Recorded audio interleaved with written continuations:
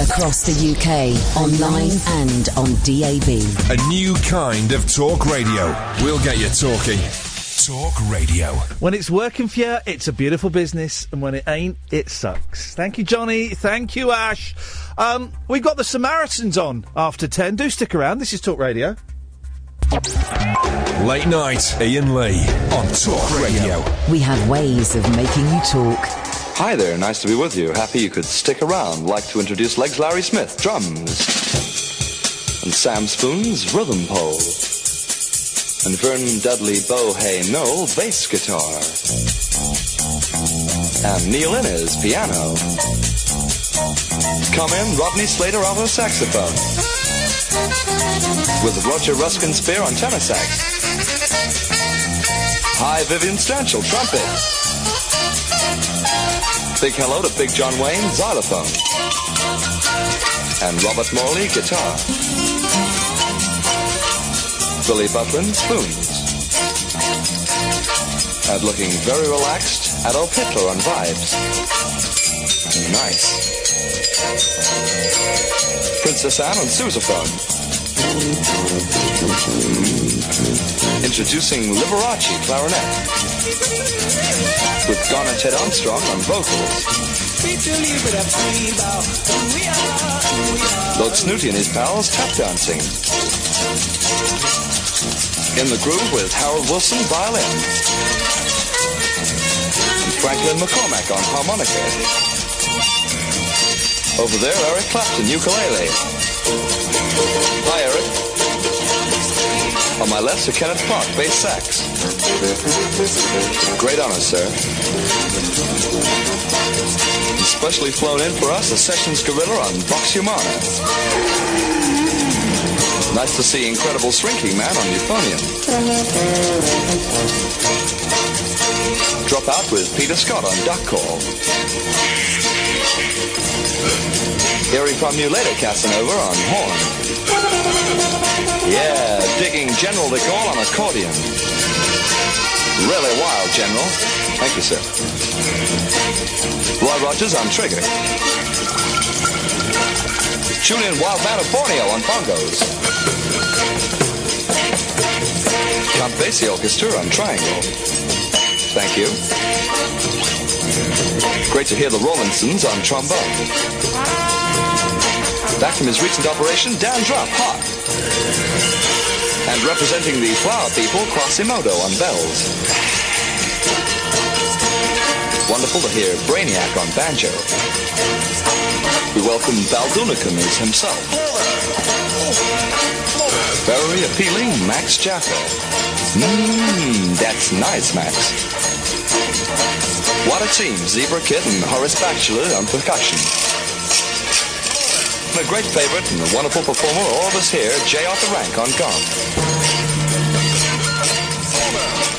So, about, I don't know, a month ago, something like that, we took a very angry and bitter phone call. Some of you will remember it. A guy calling himself Andy. We cottoned on pretty quickly it wasn't his real name. And, here come the bonzos. We've had enough bonzos for the moment. We realised it wasn't his name, and I worked out who he was pretty sharpish, and then lots of people got in touch and said, I think this is such and such. We went, yes, it was. But the points he made really resonated with a lot of you. Now, if you're new to the show, this is kind of one of those places where I'm quite happy to sit here and talk about my depression and my mental health and how it's affected me and how it is still affecting me. I've had a tough day with it today. And a lot of you have found that useful. A lot of you have found it, I'm trying to find a word that I don't know. A lot of you have found me talking about my stuff useful for you because it means that you kind of not felt alone and you have been able to kind of phone in and share your stuff. That's not the reason I'm doing it. I'm doing it because it helps me and stops me, doing silly things. Anyway, this Andy called in and was very angry and very ill-informed about suicide, about mental health, and about just how painful actually existing can be. Have a little listen to this. I think I have the right, as a person listening to a show and hearing a distressed presenter who clearly is paying far too much attention to social media, switch it off, ignore it, do your show and leave it. Why do you have to get into these constant rows? Well, hang on, you're getting in a... Andy, blocking and unblocking. Andy, you're getting in a row with me.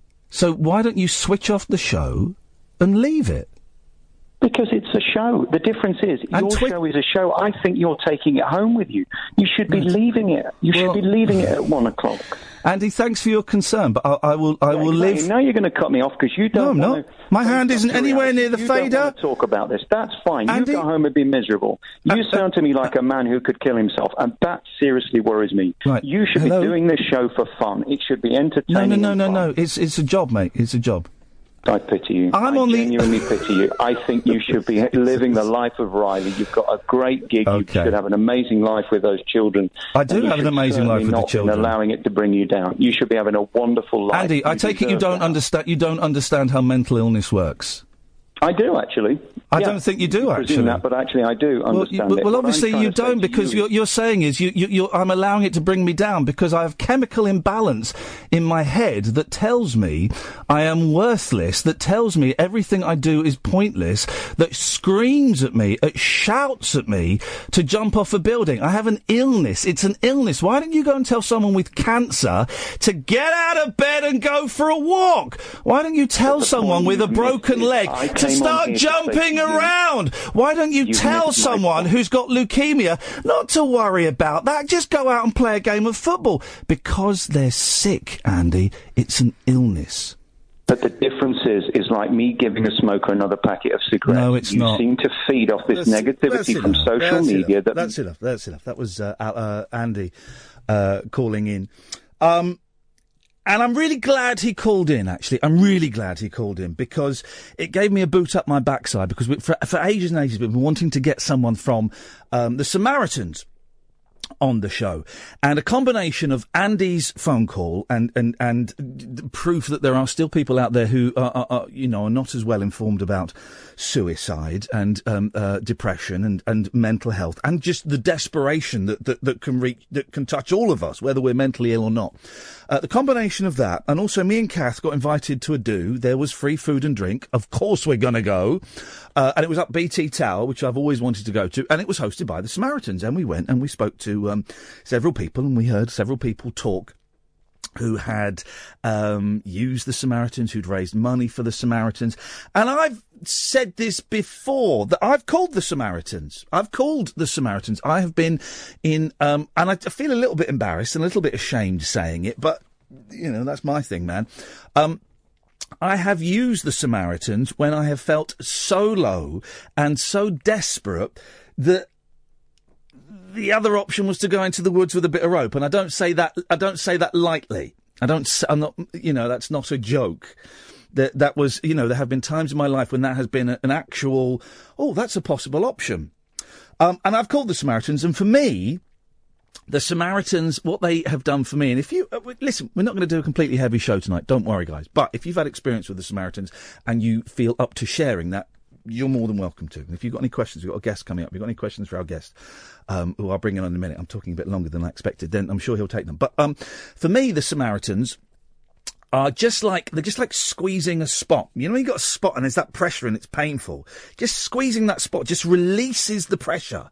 And I can sit on the phone for 40 minutes with a complete stranger, give whatever name I want to give, say whatever I want to say, cry if I want, say nothing if I want.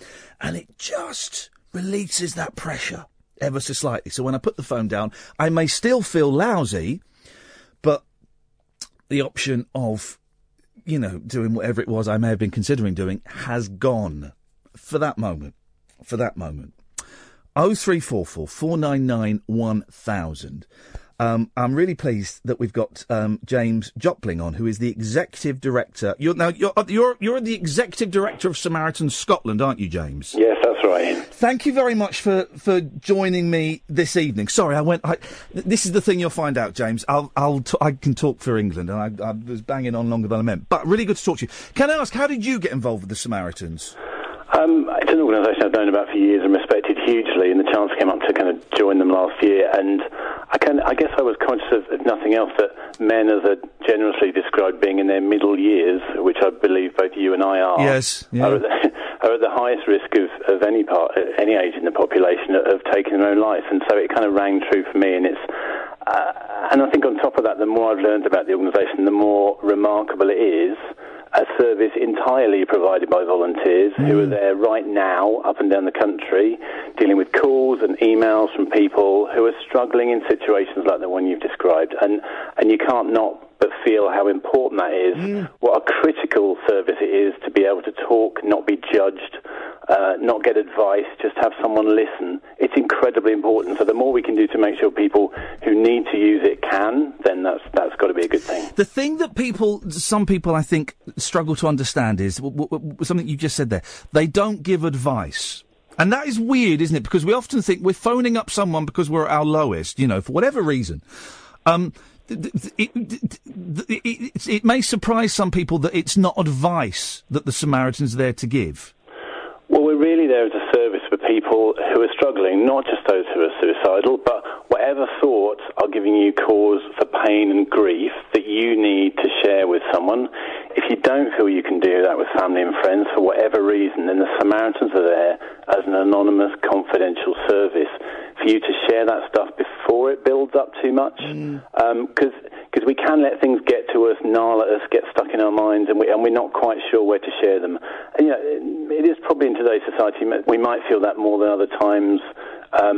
So knowing that there's a number you can call for free at any time of the day and night, I think is really important for a lot of people. And 116123 is the number. We'll give it out again, and I'll tweet it again in a bit. But you're right, it is free. James, just briefly, can you give me the brief history of the Samaritans? I remember years and years ago, when I was about 14, we had a woman come into the school, a volunteer, and she gave a talk about the Samaritans. And all I can remember from that talk is a guy called, is it Chad Farah? Chad Farah, nearly right. Do you know the kind of history? How he came up with it? He was a minister in London, and he had to, whatever you do at a funeral, administer the funeral of a young girl who had taken her own life because she'd had her first period and no one had told her what was happening. And she freaked out, killed herself, and at that time suicide was still a criminal offence, so she was buried. It was an unconsecrated grave outside the confines of the church. And he thought at that time, this is plain wrong, that people in crisis and who might be suffering and need someone to talk to don't have anywhere to turn. So it was actually yesterday was the 63rd anniversary of that first ever call that was taken. And from there, groups of people got together up and down the country, in Liverpool, in Edinburgh, and then now 201 different places in England, Ireland, Scotland and Wales, to take calls, to be there for people who are in crisis and distress and don't feel they have anyone else to turn to. And another important thing to stress, because I think there are lots of misconceptions. You mentioned he was a minister, and of course we know about the Samaritans as the Good Samaritans, but it's not a religious organisation, is it? Absolutely not. That term is used quite frequently in terms of Good Samaritans, as you say, but and it did have its origins in someone who was of the church, but now branches are in buildings up and down the country, and Samaritans are people just like you and me. Let's get some numbers out of the way, because I think it's really important. It is men of a certain age, isn't it, are most... Suicide is the biggest killer. Is it men of 25 to 45? Well, it's the single biggest cause of death of young people from 20 to 34. Right. Blimey. It's the single biggest cause of death of men under 50. And it's one of those things that being involved in the organisation, I read now and then, but every now and then I have to pause and realise what that's actually saying. The single biggest cause of death of men under 50 is suicide. And that has a massive impact, not just, on those close to those people, but their friends, families, communities can be rocked by suicides when they happen, because they can often be out of the blue. And people are feeling guilty, ashamed that they didn't do more. Should I have asked? Should I have known? Suicides have a really devastating impact on families. That's interesting you mentioned that. The impact on friends and families. There must be a lot. There is a lot of guilt that those left kind of feel about, why didn't he say something? She seemed so happy at home, and it is People take their lives not because they're walking around crying every day. It's not. It can be a very well hidden. The torment can be very well hidden, can't it? Yeah, I mean, there are lots and lots of reasons why people can ultimately take their own life, and it can be one of those things, 5 of those things, 10 of those things, or none of those things. And that's why sometimes it can present as something that feels like quite difficult to challenge because of the range of reasons that might contribute. But Samaritans, we believe absolutely, it's not inevitable. It is preventable. Samaritans is part of helping people who are at the kind of points you described earlier. But there's lots of other things that play a role too. So there is absolutely more we can do. And it does feel a bit like maybe our attitudes were towards cancer 40 or 50 years ago with the big C. Oh God, we never mentioned cancer, did we? No. I remember a friend of my family died, and it was all, he died of cancer. It was all whispered. It was very strange, wasn't it? You're right, yeah. And people's attitudes, I think it's certainly, and you said it earlier, in the last 2, 3, 4 years, I think attitudes to mental health and mental health conditions are changing, but I still think that people feel it's an uncomfortable and difficult topic for all the reasons you said, and we shouldn't feel shame and guilt about it, because if people can talk about those concerns that they have, then that is a way of releasing that pressure valve that you described earlier. And that stat again, suicide is the biggest killer of men under 50. I don't think we can say that enough because it doesn't sound right. It's such an odd sentence. And, obviously we put money into stopping people smoking and stopping people help cut down on their drinking and stuff. But it kind of feels like we don't really address the issue of suicide. No, I think you're right, and I mean it's clearly not only men who take their own life, but there are certain things that men, we know for a fact that men struggle when their relationships break down because often the person they've trusted has been their partner. We know that men these days struggle, without it sounding a bit too trite, about what being a man is. What does being masculine mean? If you look at the kind of portrayals of men in sport, and you look at the pressure that maybe is put on kids to not be sissy and don't cry and don't be a bit silly about stuff, we're kind of creating a role of masculinity that if you can't live up to it, or you simply don't want to, or it's not the right definition, that it can really put pressure on us all to think, well, why am I here, and what am I doing for it, and what if I've let people down, or what if I've lost my job or my relationship's fallen down? Who actually am I going to turn to and talk to? Now, we can all struggle with those things regardless of what gender we are, but men seem to find it just a bit more difficult sometimes. We spoke briefly before, a couple of hours ago, and there was a stat I'd heard and I got it wrong. I said that Samaritans get a call every 6 minutes, and you corrected me. Went, oh, no. It's a call every 6 seconds. Yes. Yeah, I mean, we contacted something like 5.4 million times a year. Yeah. Across the UK and Ireland, all times of the day and night, increasingly now by people using email. I mean, it's still at the heart of what we do is a human connection. And the conversation we're having, the conversation you have with other listeners, that's what connects us to humanity and society. And I think that's why what the core of Samaritans doing is listening, and really listening, and then asking open questions back again, and uncovering the layers of the onion of the problem that you're facing is so critical, because it's about why we're here. It's about being humans connecting with other humans. And also, if anyone, because I know that some people are worried that, being desperate or being in pain might impact on their jobs or relationships. The numbers aren't traced. You can give any name you want. You can say you can kind of, you can disguise yourself if you feel that would make it more comfortable to call, can't you? Yeah. All the numbers are encrypted. It's entirely confidential and anonymous service. And the way the system works now is if you dial 116123, which is free to call from your phone, it doesn't appear on your home phone bill. You can call it from your mobile with no credit, walk into a phone box and do it without putting the money in. You can do all of those things and contact us, and you'll get through to the Samaritan who happens to be waiting the longest. They could be in Aberystwyth, Aberdeen, Cornwall. They have no need or care of who you are. They're simply there to listen to you. James, let me just go bring Angela into the conversation. Evening, Angela. Evening, Ian. Hello, Angela. Thanks for having me on the show. Thank you very much. No, we haven't. What have you called in for, Angela? It's just that it's interesting. Sorry, it's echoing. I have physical depression, due to my hip and back and everything else. And my mental health really dropped today, and I don't know why.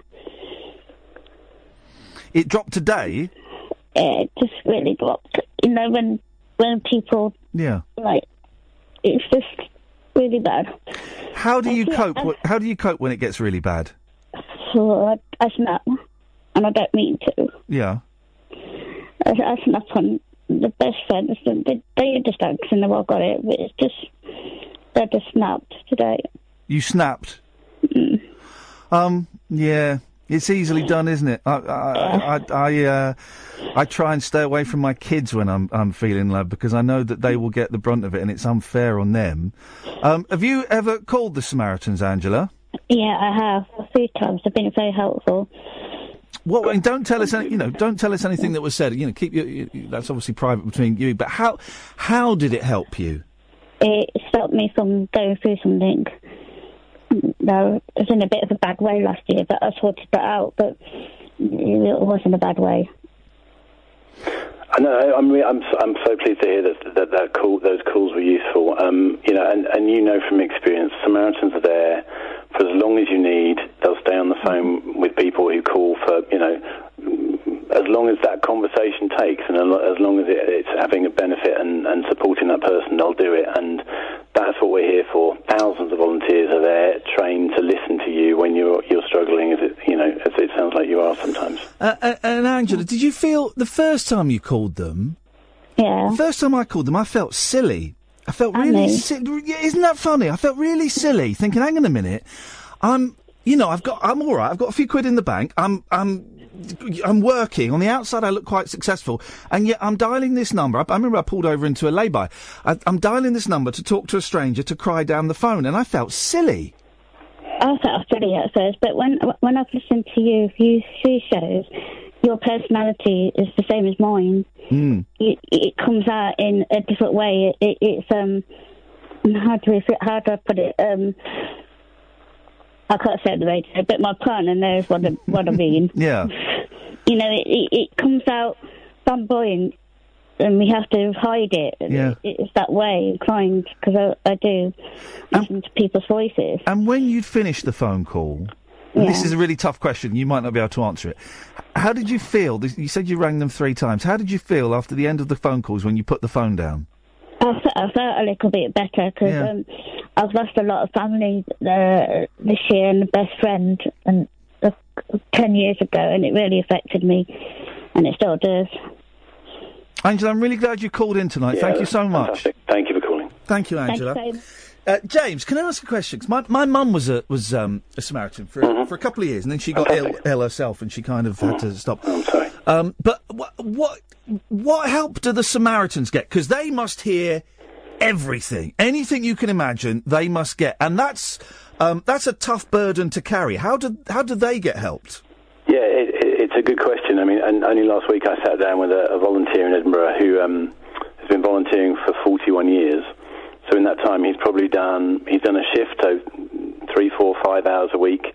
Every week, he's done 9 or 10 night shifts a year in that time. So night shifts can be anything from like 11 o'clock at night to 5 in the morning. Yeah. For a lot of that chunk of time, he was working.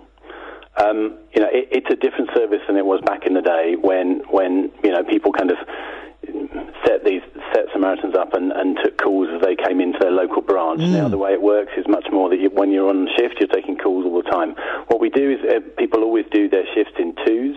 So there's someone in that branch, wherever they might be, if it's Kirkcaldy or London or Edinburgh, and they'll have someone there to support them. And then at the end of a shift, they'll kind of what's called a debrief. So they'll chat through the calls they've had with another more experienced volunteer, just to make sure that they're feeling okay about stuff. Because, you know, if you've done some people will do night shifts, I mean, and go off, have a nap, and then go off to work, or they'll have worked late that night before. So, you know, we're very mindful of the pressures that can put on Samaritans. But just briefly, one of the best stories I heard when I just started, I went to the Edinburgh branch just to kind of meet the volunteers there, and they said, at the end of telling me about it, they said, the thing is, we don't actually know where the key is, because for 24 years in that branch, there has been someone there taking a call or dealing with an email every minute of every day for 24 years. So the door's on the latch, but there's either someone on a shift or coming in to take over from them. And I think that's absolutely amazing. Yeah. You are in Edinburgh. What's the attitude like in Edinburgh? And what are the stats for Scotland? Is there any difference in the suicide rates in Scotland to England? The rates have been going down the last few years from where they were, but the rates are still a bit higher in Scotland than other parts of the UK. Some of those are cultural things, and some of the things we talked about with men, that can be a little bit more kind of severe and extreme in terms of, a dour Scottish man being happy to talk about his feelings. Yeah. Feels kind of unlikely. But, it is improving and it's changed. But suicide has a lot to do with inequality. If you're a poorer man in a poor area of the UK, wherever you are, you're 10 times more likely to take your own life than if you're a wealthy guy in a well-off place. Doesn't mean those people don't need equal help. Just means it's something that happens more often to people who are living, tougher lives. And I had a really nice tweet earlier on today. Someone said that because they'd heard me talking about the Samaritans over the past, couple of months or so, they'd looked into it and they'd signed up to be trained up as a volunteer. And I think they were starting maybe the 22nd November, something like that. Yeah. And I thought that was brilliant. If people, are you always looking for people to help? Absolutely. We're dealing with more calls now than we've done in a long time. We've got when we introduced this new short number, the 116123 you've mentioned, which said is free to call for everyone. We've seen demand go up 30% since that happened. So for some people, if you're on a pay-as-you-go mobile, it was actually costing you money to call in the old system. So it was really important that we made sure that everybody could access the service when they needed to. So we need volunteers more than we ever have. You go to the website, there's a button right in the middle, you can click, you'll find out details, find out where your nearest branch is. And being a Samaritan itself, despite the challenges we talked about earlier, is an incredibly rewarding thing to do. To think you've been there for people when they've had nowhere else to turn. I mean, I'm amazed by the powers of energy and enthusiasm our volunteers still have every day. And again, because you're right, it has. When my mum did it, it was she would get calls from the local area. You could, if people are worried about being discovered that they're a Samaritan, they'll be taking calls from all different parts of the country, and also they get given different names. Is that right? Different branches work it slightly differently. Right. But I've met people who've said, "Oh, my name is Jane," and then they've said, "Oh, my Samaritan's name is Sarah." Because back in the day, it was a real. When you only called your local branch, you didn't want people to be put off by thinking they might speak to that person that they knew. So, you adopted a name just when you were being a volunteer. And also means, in the same way you said when you're calling up, it means if someone calling wants to know a name, you just give them your name as a volunteer, and you can carry on the conversation. It doesn't matter who people are. It's getting to the heart of whatever someone's struggling with, which is a crucial thing. And also, if you're listening, you're feeling crap. But you think, it sounds silly. It's like I say, when I first found him, I thought, I felt really, really silly. But also, if it doesn't work for you, it doesn't work, it's worth a try, I guess is what I'm trying to say. If you're struggling, and it doesn't have to be mental illness, it doesn't have to be that you're sat there with a packet of pills. If you're struggling, it's worth just giving them a call. And if you want to bail out, you can just say thanks very much, bye-bye, and put the phone down. But it's got to be worth a punt, hasn't it? And you're absolutely right. And if calling is the biggest barrier, and you sit there, and I think you said this was something you've done or experienced, if you don't say anything to start with, if you don't say anything for minutes, it just doesn't matter. That volunteer will stay with you on the phone, check that you're okay, and then if the next time or the next 3 times, it takes you that courage before you feel you want to say something. But please, if you can, don't feel it's silly or stupid or you're wasting anyone's time. Samaritans is here for all those times when you feel there isn't anyone else you can speak to. And so please, whenever you find that point, don't feel it. If you're thinking about it, act on it and get in touch. James, listen, this show is the Samaritan's friend. Anytime anyone wants to come on and talk about stuff, then please, you've all got my emails and stuff, so just get in touch, and we've always got time for you lot. I really appreciate you coming on this evening, James. It's been fantastic, and the more we talk about this, the more it ceases to be a stigma, the more people get in touch and try and find out ways to deal with whatever they're facing, that the fewer people will take their own lives. Thank you, James. I really appreciate it. That's James Jopling from the Samaritans. 116 123 is the phone number. 116 123 is the telephone number. I'm so glad we finally managed to to make that happen, because it's hearing attitudes like Andy's that we heard at the start of the show, and then comparing it with attitudes or experiences of people like Angela, who called in, who, she didn't go into detail, but obviously she had been in a very dark place, and calling that number, 116123, had saved her life. I don't know. We'll have a little break, and then when we'll come back, you can call in about that. This is what I like doing this show for. The clunky gear changes. Right? So when you come back, we can carry on talking about that, or we can dick around. I really don't mind. It's not going to be a heavy show completely tonight. It is whatever you want it to be. 0344 499 1000. I'm Iain Lee. This is Talk Radio. Late night Iain Lee on Talk Radio. We have ways of making you talk. I enjoyed that. That was good. I'm glad I finally pulled my finger out and sorted that out. We've been talking to them for ages, and I finally said, let's do it. That's cheered me up knowing. I was feeling rotten this morning. Absolutely rotten. You know, I was going for the dad's breakfast at school with my youngest son, and it was brilliant. We rocked up. My youngest is having a bit of trouble going to school, and he gets a bit upset at the moment. But we rocked up, and there were bacon butties and cups of coffee and stuff. But do you know what? There was, for some reason... Do you ever get this? For some reason, I really struggled. Partly because I was tired. I'd had 3 hours sleep. But I really struggled to be present there. And by that, I mean, it was 40 minutes long, right? And I should have been sat there eating breakfast with my son and his friends and playing, and we were doing jigsaws and Lego and stuff like that. And I should have been really enjoying that experience. But I was probably only present for about 5 minutes out of those 40 minutes. My head was everywhere else apart from there. And I had to make a real effort to kind of say, right, everything else that's worrying me, we'll deal with that a little bit later on. But right now I'm going to stay here and we're going to finish this jigsaw puzzle. And then my head was off again. It was a very, very dark morning this morning. Then I went back to bed and felt absolutely rotten. And I'm really nearly pulled out of the show tonight, but I didn't, because I knew that we had James coming on, so that was kind of good. And I was thinking, well, if I cancel tonight's show, then I might as well cancel tomorrow's show, and I'm off next Tuesday, so I might as well take Monday off. And I was really dreading. Well, I'm saying this because I know I can share this stuff with you, man. You don't have to talk about it, but I was just dreading the thought of coming in and doing this, the best job in the world, by the way. The thought of doing this for 3 hours. Oh, man! It felt... The thought of doing it was like torture. It was torture. Coming in and twatting around for 3 hours, doing a job that I absolutely love, and we're just starting to get the listening figures. We're just heading in the direction of the listening figures this show deserves. And so we've just got to keep working and keep pushing and keep pushing. And I just thought, I don't think I can go in and do this. And I phoned Kath up, and Kath kind of talked me off the metaphorical ledge. And I'll come in tomorrow, and I've got a couple of live shows over the next couple of weeks. And I was thinking, maybe I should cancel them.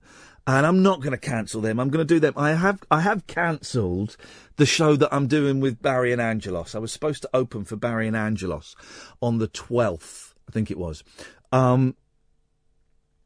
But I just can't do it. The other shows, I think I can do them. The ones in Luton and St Albans, I think I can do them. I don't want to do them. I really don't want to do them. Kath's going to be there. I'm definitely not doing them. I don't want to do them at all, but I know that a lot of people have made a commitment to come, and a lot of people have paid a lot of money to come. So I'm going to give it my best shot. And I was kind of looking at the stuff tonight, and I've put in a couple of different bits and taken out a couple of bits from before. But I'm looking at this show, and it was before I got the boot from the BBC that it was all put together. And I'm thinking, it's so old now. It's so out of date. The ending doesn't make sense, because the ending ends with me happily working at the BBC. And why am I sharing this? I guess I'm sharing this because I sound like I'm all right now. And I'm not. Inside, I am absolutely dying. I'm not going to tell you exactly where my head went today, but it went to the darkest place it's been. How's about them apples, huh? How's about them apples? And inside, man, I'm dying. And why am I saying this? I'm saying this because I guess you just can't tell from the outside when someone is struggling. And it's that thing when you see, people talking about suicides on the news. Well, he seemed so happy. If only she'd come and spoken to me, then maybe we could have done something. They looked so normal. And you know what? We look normal, guys. It's not all lying in bed crying.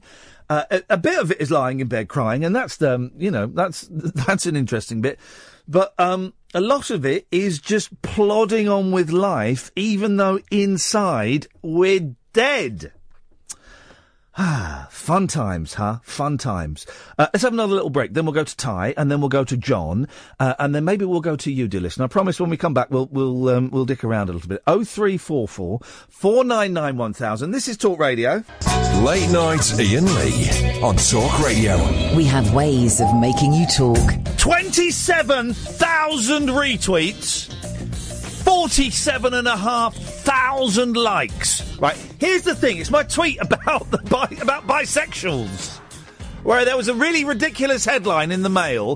Why do so many young people say they're bisexual? I tweeted that picture and said, I don't know, is it because, and I'm going to go out on a limb here, they are bisexual. 27,000 retweets, 47,000 likes. I click on it, just because I've become obsessed with this bloody tweet now. The second comment underneath it from Gary Bainbridge. This tweet has the weirdest retweet to like ratio I've ever seen. It has. Why has it got 20,000 more likes than retweets? What the hell is wrong with it?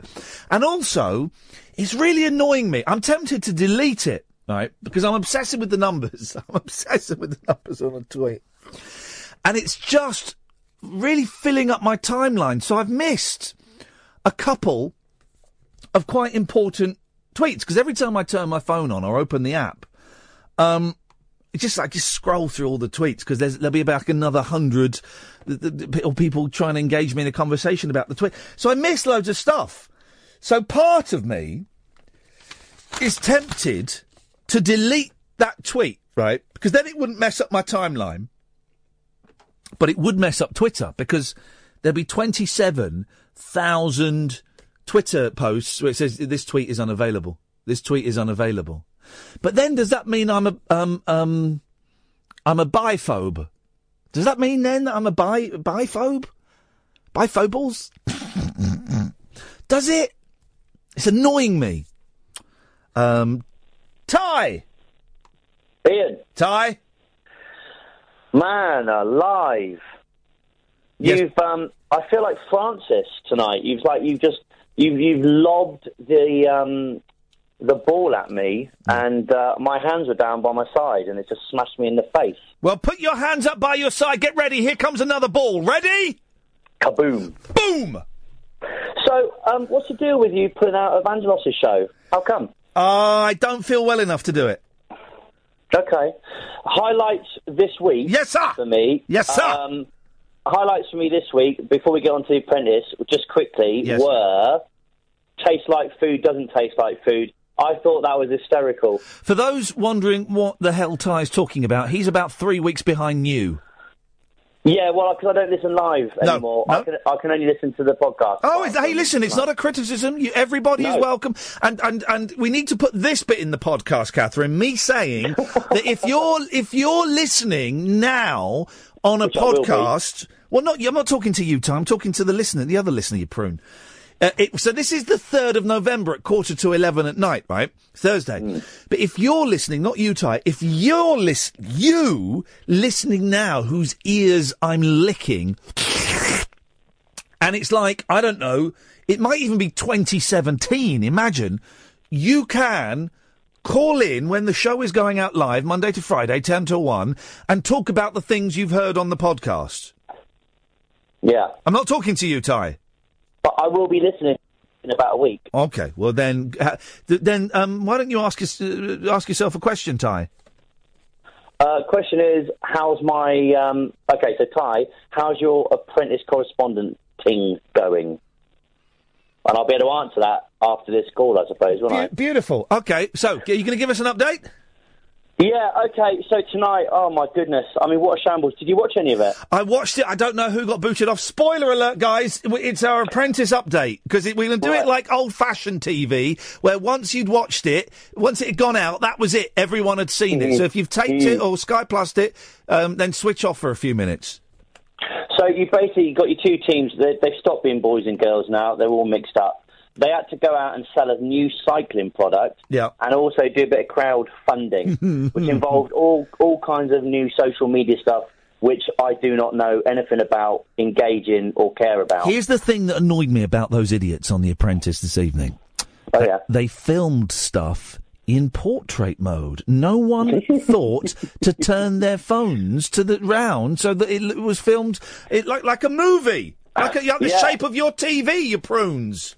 Yeah, and you had, well, we'll get on to the filming, because one of them just filmed a pavement. Did you see that bit?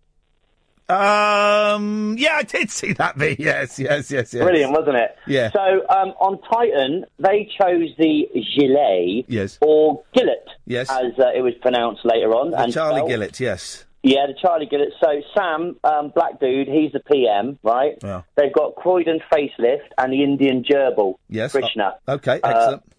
On his team. Sub-team, right? Sub-team leader, Eyebrows. Yeah.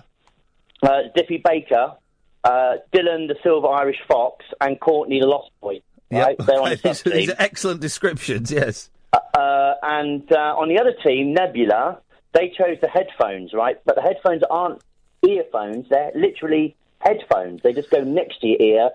These were headphones for cyclists, right? That are supposedly safe. Yeah. And they transmit the sound through your bones. No, I don't. A, that sounds like voodoo, and B, I call me old-fashioned. I don't think cyclists or drivers should have distractions like that. Yes, I know it allows you to hear the traffic of the road still, but exactly. I don't think you should be allowed. I don't think you should wear anything when you're a cyclist. Not be a nudist. That would be weird. The other people were wearing this gilet or gilet. So they had the headphones, right? You know, like them or loathe them. That's what they had. Yeah. Now the PM, right, was JD. He's a T-boy from last week. Okay. Pink tie, bit of a blob. Now on his team. Oh, he looks like a potato, doesn't he? Looks like a potato. I know the fella. Yes, Mr. Potato. Yes. Mr. Potato. Now on his team was Aardman girl, who looks like an Aardman animation. Yep, Rebecca. I know the fella. And Francis. She's like the short, dark-haired, ponytail, big teeth, wide-eyed. Yes. Right, now sub-team, Paul, bit of a geezer. God, I can't wait for 6 weeks' time when there's a lot less people. It'll make it so much easier, but yes. Me too, man. So he's a geezer, throws boxes around, yeah? Yeah. Now, on his team was Jessica Rabbit. She's a tall, sort of cute, dark-haired one. The only one left that's quite cute in the girls' department. Okay. I can't possibly comment because that's very old-fashioned and sexist. Yeah, well, I'm throwing a bit of sexism to join our racism from last week. Excellent, great. Right.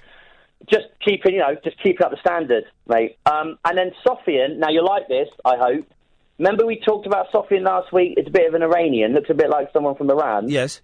I've renamed him Sofiran. Okay, that is actually racist. Okay. All right, well, keeping up with... Get to the point. It feels like we're living The Apprentice in real time. But the week it took them to do the activity. Here's the deal. They went and did this whole kerfuffle, right? They had to shoot things. It was terrible. They had to present things. They were terrible. I lost track of it, right, halfway through. They were all terrible. What was the thing, the old guy miming driving a car and killing someone? Oh, man. So they had to do this thing in Waterloo Station, right? And there's this idea of... There's an old guy miming driving a car with other people miming being on a bike. Then the mime car knocks over the mime cyclist. And then someone comes in and says, look, here, if you were wearing this light-up sort of body warmer type thing, you wouldn't have gotten knocked over. That was it. And on the other side, they had a choir. They had a choir to go and sing, right, with worded song, which is terrible. Yeah. And that's the one where they went to shoot it. And they shot literally one half a face and an arm of someone from the choir and a pavement. Before I lose the will to live, All right, do you want to get to the point? Yes! Do you want to cut to the chase? Yes! Okay, so I'm afraid Potato Head lost. He made a terrible mistake of bringing in the geezer Paul and Ardman Rebecca into the boardroom, and he let soft Iran off. So he goes in and he basically puts his hand up and says, "Yeah, I made a mistake here. I made a mistake there. I made a mistake there." Sugar doesn't like people holding their hand up and making mistakes. Boom! You're fired. So hang on, who got fired? Potato Head. Oh, Yeah. I thought the Cockney boxer was going to go. Cockney boxer came out fighting. Do you see what I did there? Yeah. So he came out fighting, stood his corner. He's on notice. Sugar's put him on notice. So I thought we got away with it, though. It was Ardman. She just doesn't do anything. She talks a good game, but she's one of them. Ty? Full mouth, no trousers. Excellent work as always. I'll speak to you next week. Thank you, Ty. That's our Apprentice update. John, did we spoil the Apprentice for you? John? Yeah, hello. Sorry. Hello, John, you're right. Hello, John. When was the last... John, can I ask, what are you, about 48? Yeah, listen, when the last time I told you this, what? I sent the clip to a friend of mine in Korea. Yeah. And he laughed because I said I was 29 and I'm actually 30. So he went, he found that quite amusing. Right. Well, John, when was the last time someone said to you, "Hello, John, got a new motor"? I can't remember. Hello, John, got a new motor. Hello, John, got a new motor? I don't look like the sort of guy who has a new motor. Now, hang on a minute. Are you telling me, John, that no one has ever said to you, "Hello, John, got a new motor"? Is this to do with The Apprentice? No! Are you seriously? And this will shock a lot of people. Are you seriously telling me that no one in a pub, in a restaurant, at school, at work, at the bus stop has gone, "Hello, John, got a new motor"? I had two Arab guys who, about 10 years ago, I was trying to sell a car, and they came all the way from East London to South London, and I put it down as diesel. And it wasn't diesel, but I was in a stressful period at the time, and they were both very angry. And then they said, "Oh, what is this place? Is it a council estate?" And it was. Right. But did they say, "Hello, John, got a new motor"? No, they said, "Hello, John, why do you say it was diesel when it's clearly not?" I can't... Does anyone get the reference? Do you all get the reference? Ed doesn't get the reference. Catherine is old. She gets the reference. This is Brexit, Trump. Hello, John, got a new motor. The world is coming to an end. Hello, John, wait a minute, wait. What? Oh, yeah, because, Alexis Hale in 82 he said to me, he went, You've literally just giggled it. You've literally just Googled it. Absolutely. Unbelievable. Unbelievable. John, what have you got for us if it's not a new motor? This feels so misplaced now because it's more relating to your very serious. Oh, it doesn't matter. Listen, this is one of the joys of doing this show is I love the clunky gear changes, so don't feel bad. Just dive straight in, John. I felt just like you. In fact, today, I mean, the last 3 weeks have been horrific, but today actually listening to your podcast with, I forgot the name, the guy that you did the Persuasionists with. Oh, Adam Buxton. And even sort of seeing your candid Twitter feed, but this stupid, do you remember I called about OCD a while back? Yeah, I do remember, yeah. And it's just, long story short, I got a new neighbour who plays, some instruments, and I keep thinking to myself, what is he singing in the morning and wakes me up? And such a stupid obsession has just, it's floored me. I felt much like you have today, and I just keep thinking, I've been putting up with this thing. I say putting up with my own crazy mind. It's very quiet flat since the 9th. And it's just, I've tried to, the thing with OCD is you shouldn't buy into it. But I put a fan by my bed, tried earplugs, this, that, and the other. went over to my mum's for a bit, and she actually has got noisy neighbours, and I'm just thinking to myself, I can't deal with it anymore. Should I just move? Which is ridiculous, because, you know... but, I mean, what do you suggest? I don't know if I'm asking, because, I mean, the Samaritans, one thing is the Samaritans, they're brilliant, but one thing that does leave me a bit stumped is they're not allowed to offer any suggestions. No. But so what do you want to know what to do about your OCD, or you're imagining the noise, are you? No, I'm anticipating it. You're anticipating it, right, and that's the problem. Have you spoken to your doctor? Yeah, I spoke to a doctor who wasn't particularly empathetic, so I've booked another appointment. It happens each time someone new moves in, and it's, as you were saying to that call with, was it Adam? It's a chemical imbalance that we both have. Yeah. Your one manifests itself in depression, and my one manifests itself in obsessive thoughts. And I know you shouldn't give into it, but I just, and whenever you talked about high feelings and low feelings. Yeah, listen, John, I've got to go to a break, but I don't want to wrap this up in a nice 15, 20-second little bit, which is what they would do on another radio station or a radio show. So can you hang around for a couple of minutes? Yeah, sure. Because I don't know, I haven't got an answer, no, but I'd like to say that I haven't got an answer better than just that. Yeah, no, that's great. Yeah, is that all right, John? Listen, stay there. I'll come back to you in a minute. 0344 499 1000. I'm Iain Lee. This is Talk Radio. Across the UK, online and on DAB. A radio star is born. You're going to love Talk Radio. Talk Radio. When we come back, we'll talk to John, and we'll see if there's anything we can say about that. Then we'll get an update from Jerry, and then we've got a load of phone calls. So I'm not going to give out the number, but if you know it, do try it. Late night, Iain Lee on Talk Radio. We have ways of making you talk.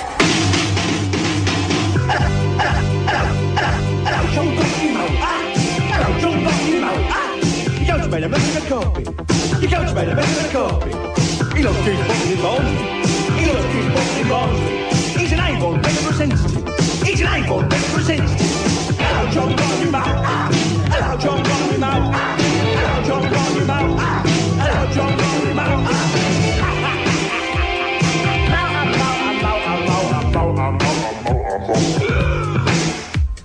Hello, John Barnymouth.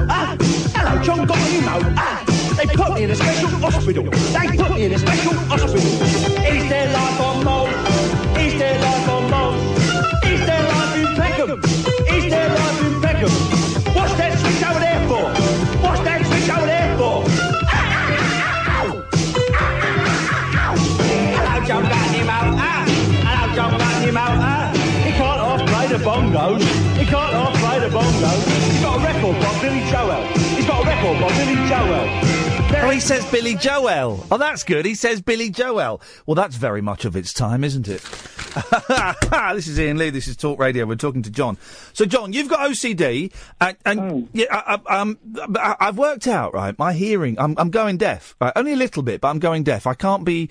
If I'm in a party and there's hubbub, I can't hear what people are saying, and I think I've lost my top end. So I might have missed a couple of the things you said, but your OCD, you worry about the noise the neighbours might make. Is that right? Yeah, because I've got one who's, a bit musical, and OCD thrives on absolute certainty. So for the past couple of years, it's been absolute, people who've almost been mute. Yeah. And it's just, you're, to be honest with you, the service you're giving, like just seeing you had a tweet up, I think, last night when you talked about how low you were. Oh, I sank last night. Yeah, man, alive. And when I read that today, I was, to use your phrase, completely battered, right? As in... Yeah. I don't know, it's one of these things that without chemical imbalance, and it surprises me because it completely goes and then it comes back with a vengeance. I don't know if it's the same for you. And this, I mean, not to go on about it too long, but this particular obsession, it's been reinforced in the past whereby, if I have had someone next door saying, I've said to them, can you please not? Do you know what I mean? It's this big monster in my mind that I know has to be confronted. And when I think about moving, I get this rush and high. And obviously, if you move, it could be worse. But it's irrational. Our diseases they're not based in reality. Well, my one at least. I don't know if you can know about depression, but it's not based in reality, OCD. But it's just, I felt very similar to you this morning. I felt like I wasn't there, and I was in a meeting, and just battered is a really good word you used, like bruised. I get it, man. I have no suggestions, John. No, but maybe just having shared that stuff, maybe that might just lift the pressure a little bit. It's not going to fix it. It's not going to cure it, but maybe it'll just lift it a bit. I don't know. Is that possible? Maybe. I mean, or maybe not. No, I don't know. It's tough, isn't it? Because I'm a logical, rational, educated person, and then this thing, it's not been this bad for years, and you think, I don't know, just sharing it helps. And with your it's interesting. You talked about when you were being very candid about suicide and stuff, and you said you wouldn't want to put your kids through that. And I think having kids, that's interesting, isn't it? That sort of gives you something else to survive. It gives a purpose. It gives a purpose, not a complete purpose. I still feel often purposeless, but it gives a kind of purpose. But when the OCD is not there, for me at least, without any or whatever, still a perfect existence. Do you know what I mean? And it's only this coming in, and you need a crash. It's very difficult. It really is, and there's still stigma around it, isn't it? Because it's tricky to. And like that part on the Samaritans, with your mates and stuff, I think there has to be a cut-off point with family and mates that you can't completely unload on them. And John, my mate in Korea, I was talking to him about it, and he said to me, like, with all your OCD stuff, there's an element of truth in it. And he said with this one, he just sounded completely bewildered. He said, I don't know what to tell you. And I don't know what to tell you, John, but keep talking, because someone will know what to tell you at some point, or it may unlock a little part of the puzzle in your head. John, I'm going to move on. Thank you very much. He was mentioning Korea there. I am only following, I think, one person on Periscope, right? We're not doing Periscope tonight. I've made an executive decision that when I'm feeling crap, I'm not going to do Periscope because I fret too much on it. But I'm only following, I think, one person on Periscope, and it's this very glamorous woman who lives in North Korea. Very glamorous. And every now and then I'll just get this little bing, doodah. I don't know her name. Doodah. I don't know her name. It seems to be written in Russian, I think. Is live, and I'll click on it and watch, and it'll be this very glamorous North Korean lady, generally driving about in a car with another very glamorous North Korean lady. Now, North Korea is not a very glamorous place. And I've not really been able to watch it a lot and with the volume on, but I sent some messages the last time saying, are you in Pyongyang? Because I like saying Pyongyang. And what do you think of Kim Jong-un?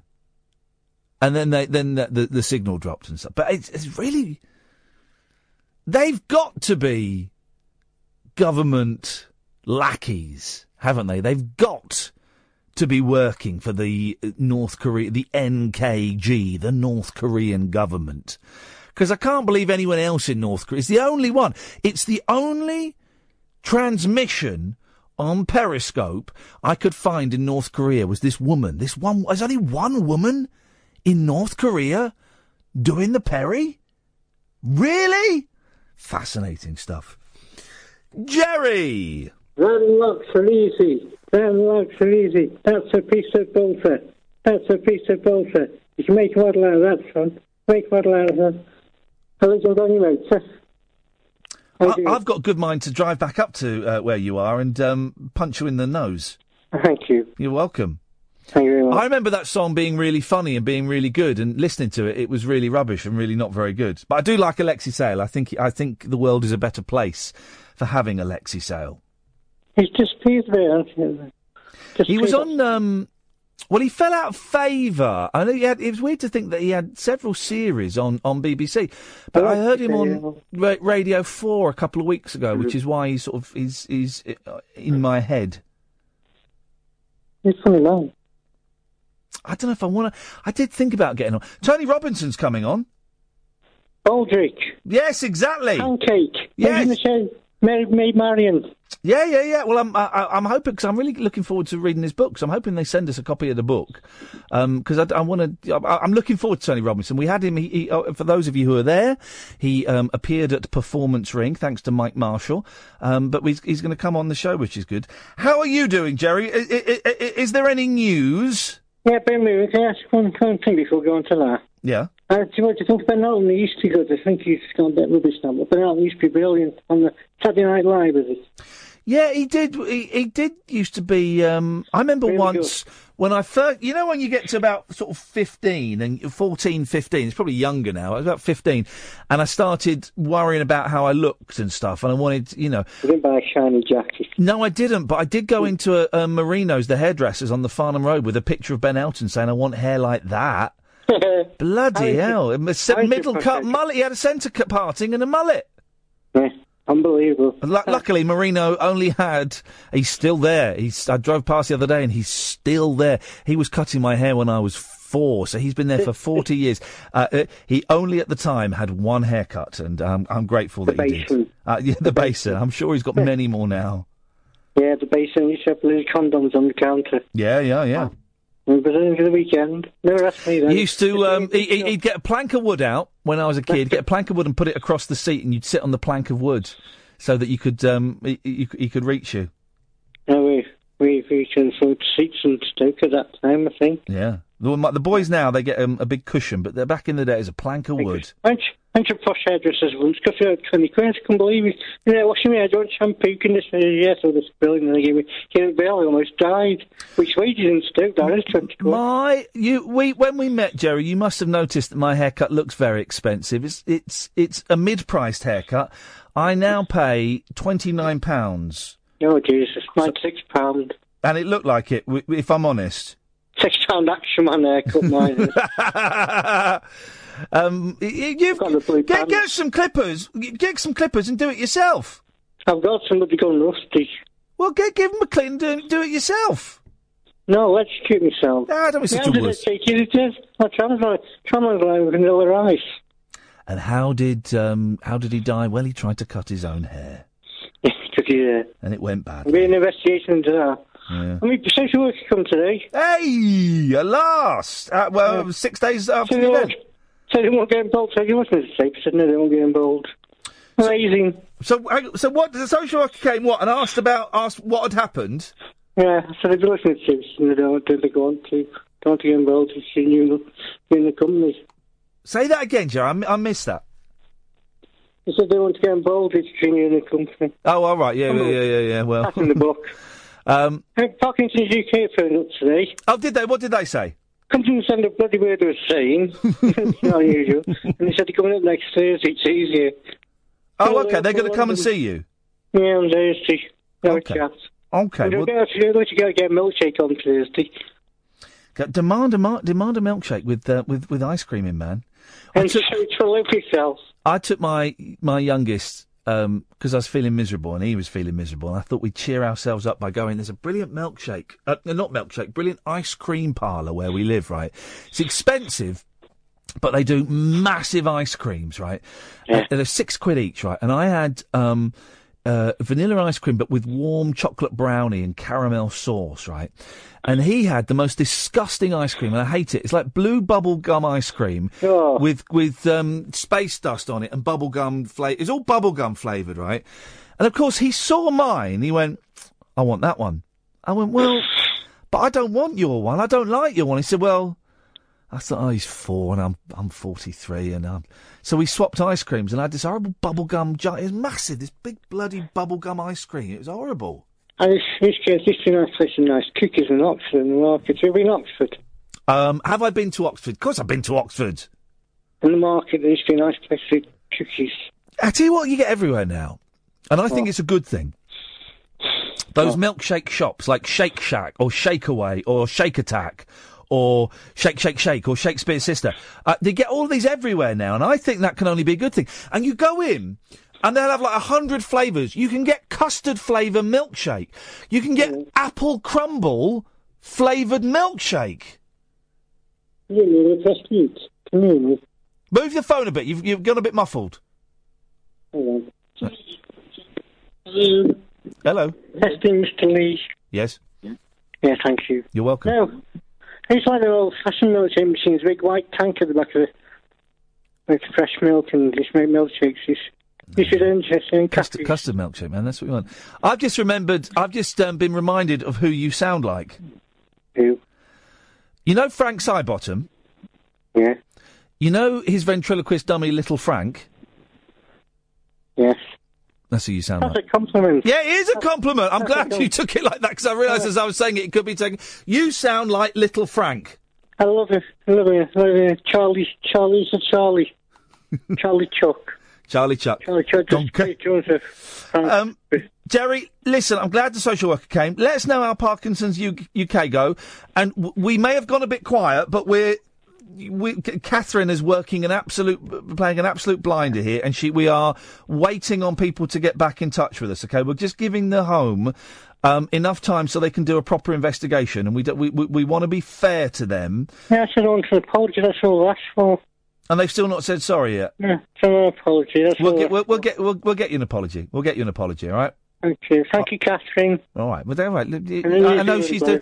Hang on a minute. I know she's doing all the work, but I am the face of the show, so the credit should be mine, Jerry. So you can say thank you to me.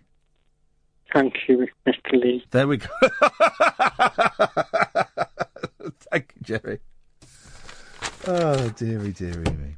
03. I'm not going to give you the number. We've got loads of phone calls. Ian, you'll be up after this. Unmissable late night radio with the original king of unconventional conversation. Make contact with Ian. Late night Ian Lee on Talk Radio. We'll get you talking. Ian! Hello, sir. How you doing? I'm good, thank you, Ian. What have you got for us this evening? You were talking about The Apprentice earlier. Yes, sir. And Mr. Potato Head went tonight. Yes. Well, I've got a way of winning The Apprentice outright. You've got a way of winning The Apprentice outright? Yeah. This is like those people that think they can win at roulette. It's funny you said this, because I was trying to work out a formula. Go on, how do you win The Apprentice outright? Right, okay. Well, you know when you get the call about 6:30 in the morning and say Lord Sugar wants to meet you such a place? Yeah, go on. I think you're going to say the same thing that Kath said the other week when we were watching it. Go on. Right. Don't tell anybody else. Just go on your own. It is. You know what? Kath mentioned that last week. I don't think she said it on it. And you're right. You just creep down, answer the phone, and then what was that? Oh no, nothing. Go back to bed. It's all right. It was a wrong number. And then you nip off to Covent Garden or wherever it is, and you ace it. And also, Alan Sugar would love that. Absolutely, it's amazing. It's in tune with his wide boy, barrow boy market attitude to life. What you did was wrong, but sometimes you've got to be wrong to be right. All right, Governor, here's the season tickets for Spurs. You've got the job. It's funny, I've not watched The Apprentice for a couple of years because I found it very samey, and it does follow a formula, but I'm quite enjoying it this time. See, I'm not. Oh. I don't know. I think it's just missing Margaret and Nick. I don't know. Yeah, no, I agree. Margaret and Nick are The Apprentice, and it's certainly not as good. And also, I didn't like it when they changed it from The Apprentice to, like, Dragon's Den Light. When you got a job for a year, I like that, because if you did that year and you were good, then maybe you'd have a career. And if you did that year and you were pony, you'd get the boot. Brilliant. Mm-hmm. But now he's going to invest £250,000.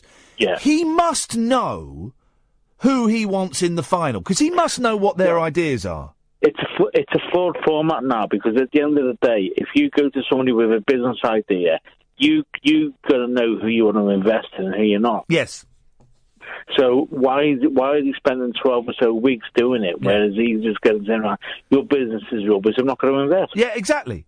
Exactly. What happened to... the only one I remember is the guy that... Do you remember a couple of years ago, this is the last one I watched, the guy that looked like a professor with the glasses and the curly hair? Oh, yeah. And didn't he invent like a hair curler or something? I think so, yeah. What happened to them? I don't often look in the female hair department of Boots. Why not? Well, I don't want to. You're a cut above that, aren't you? I'm a cut above that. Thank you very much, Ian. But I wonder if that business is thriving and he's making millions. Oh, well, it may well be. I don't know. Oh, well. I have no idea. I'm sure he's out there on Google somewhere. I'm sure he's out there on Google. Yeah, but the thing is, Ian, here's the joy of having my own phone-in show. I don't have to Google or Bing. I don't have to do any of those things. I can ask you suckers. Yeah, we can say anything. Well, it's true. That's why quite a lot of my facts are wrong. It's because I've learnt them from the callers to this show over the last few years. That's why I don't really know anything. But anyway, it keeps me happy. I won the apprentice in one fell swoop tonight. So where's me 250,000? Yeah. Ian, you're fired. Isn't that funny? So you were saying, Kath, that's how you should do it. You'd sleep on the stairs and just rock up. And Alan Sugar couldn't argue about that. And if he did, he's a hypocrite. Because he would have done exactly the same thing back in the 80s when he was inventing crap stereos. It was business, isn't it? You're right. Business is a dirty game. But someone's got to be in charge. And imagine, I know it's not, but I do like to think that it's Alan Sugar himself making those phone calls. It's Alan Sugar. You got to be at Covent Garden Market 6 o'clock in the morning. Be there. Imagine if Alan Sugar ran for Prime Minister in the same way, because that's all Donald Trump is he's the American Alan Sugar. So he's a bit bigger and has a bit more money, but not a lot more money. And that, well, saying that Alan Sugar was in politics, wasn't he like a business czar? How would you say that, Jonathan? Czar. Caesar. Thank you very much indeed. Why? Where's she going? No, that's what it's a translation of. Caesar. Same with Kaiser. Quick, grab her! Seize her! Give us your chips. How are you this evening? I'm all right. How are you this evening? Cheesed off, to put it mildly. Why are you cheesed off, Jonathan? The last week people have been if it isn't one thing, people in public life and people, the human race, I despair of it. I absolutely despair of it, and if I had a bloody virus right now, I would that would wipe out humanity. I would, because we have so much potential, but we are so stunted and stupid. Honestly,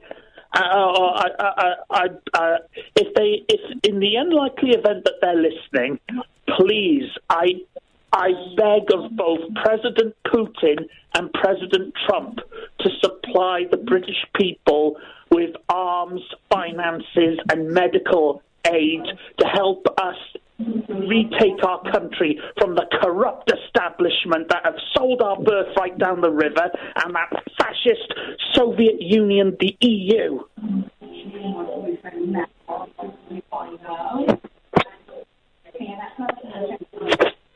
Are you playing music, Jonathan? Who's playing? Hang on, who's playing music? Hello. Hello, Bill. Hello, mate. How's it going? See if you can calm Jonathan down. Jonathan's a little bit upset, Bill. See if you can calm him down. What's he upset about? Traitors. Traitors? Who's let you down, my son? The corrupt judges, the corrupt politicians, the corrupt media, corrupt people on Twitter. So basically, everyone's had a go at you. It's not about me. My In life general. is insignificant in the grand scheme of things. 99.9% of us are. The future of humanity and the future of the British people, because we have a right to self-determination and a right to exist. But we are being attacked on both fronts by people who are treating us like Jews in Nazi Germany, and who have made it very clear that not only are we not allowed to govern ourselves, but we are to be exterminated. Well, John, you're making a good point there, my son, but literally, mate, you've got to think, what can Jonathan do to sort this out? And you really have to give... I am so cheesed off at the moment. But what can you do? I am afraid of what I could do. I don't want to go down a dark path. No, nothing nutty. People who are driving me to it. In public life, there are people who are... They have a death wish. They absolutely want to drive us into a civil war. So is someone in authority giving you a bit of grief? Is it something... Is someone like a public service or something like that authority? Is someone... Are you having a hard time with a system? Oh, I'm having a hard time with the idiots that we have in public life, in private life. Oh, I was so happy yesterday because safe in the knowledge that we had achieved Brexit and that my man, the Donald, is going to be president, which he still will be.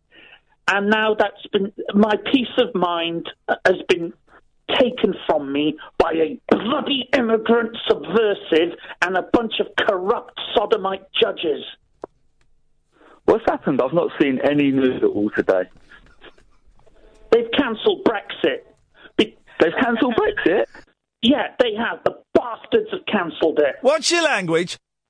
Oh, dear. Is that true? I love living in a news-free world. Oh, it has to go to a parliamentary vote. Most of the parliamentarians are for Remain. And David Lammy, Ken Clark and Owen Smith have made it clear, to hell with the will of the people. We do as you're told, little people. You are slaves of the EU SSR.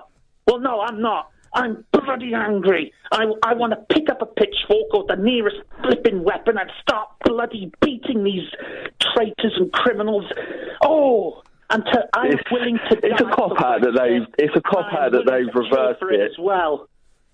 No, I'll admit to you, that's definitely a cop-out. If the majority voted on something, then you have to go with it. But I'll tell you they was always going to do it. Is your name Bill? Yes, yes. Bill? Well, I'll tell you something now, Bill. A couple of years ago, on Duncan Bark's show, when he was on LBC... Who? Censored. Yeah, I'm only joking. Yeah, well, he asked... I said that my biggest priority out of the EU, no messing about, no referendum, no nothing. And then he asked me, why didn't I want a referendum? And I said, it wasn't so much I was against a referendum, it was just that I knew if there was a referendum, it would be rigged by the press, rigged by the politicians, and if we did somehow miraculously vote to come out of the EU, they would undermine it, cancel the vote, they would make us vote again until we give them the right result. And my prophecy is coming to pass, and it sickens me, because you know what this means now. If this is it going to be another vote? No, they won't even have. Oh, so it's not even you're not even getting a vote. They're going to force us to stay in against will, and that's going to lead to a civil war. And I'm telling you, they're heading for the biggest constitutional crisis since 1642. Well, do we want men, women, and children slaughtered on the fields of England? Because a bunch of corrupt politicians and the media and the George Soroses of the world want to make us slaves to their far left. I get what you're saying. World order. I get what you're saying, Jonathan. You're a very deep thinking person as well. You think now, future, present, everything. But listen, you can't take it all on your own shoulders, mate. Have to. I wish I didn't care. That would be the easiest thing in the world, but I can't, because injustice sickens me. You can only sort out your own peace of mind. The worst thing about it is the people perpetrating these crimes and supporting these crimes, they are so self-righteous. They think they're the victims. They're the ones that are put upon. And they go running to a corrupt establishment to prop them up. And do you know what? A lot of people would not disagree with that. And do you know what? You're talking sense, and I listen to you a lot. I hear you on the show a lot. And do you know what? When you talk like this, you're spot on. You get your opinion across. Apart from, if you leave the violence out and all the other stuff, you've got a point. That's why I wanted it to be a clean fight, because I knew if it were a clean fight, we would win. We still won despite all the dirty tricks, and now they want to rob us of that. Can I be devil's advocate with you? To be fair, with the Brexit, I didn't vote because I kind of didn't really understand. So I thought, you know what? I don't know what I'm voting for. I'm not going to do it. But with the Brexit, even though it came in straight away, it sounded like, the people were still going to stay here.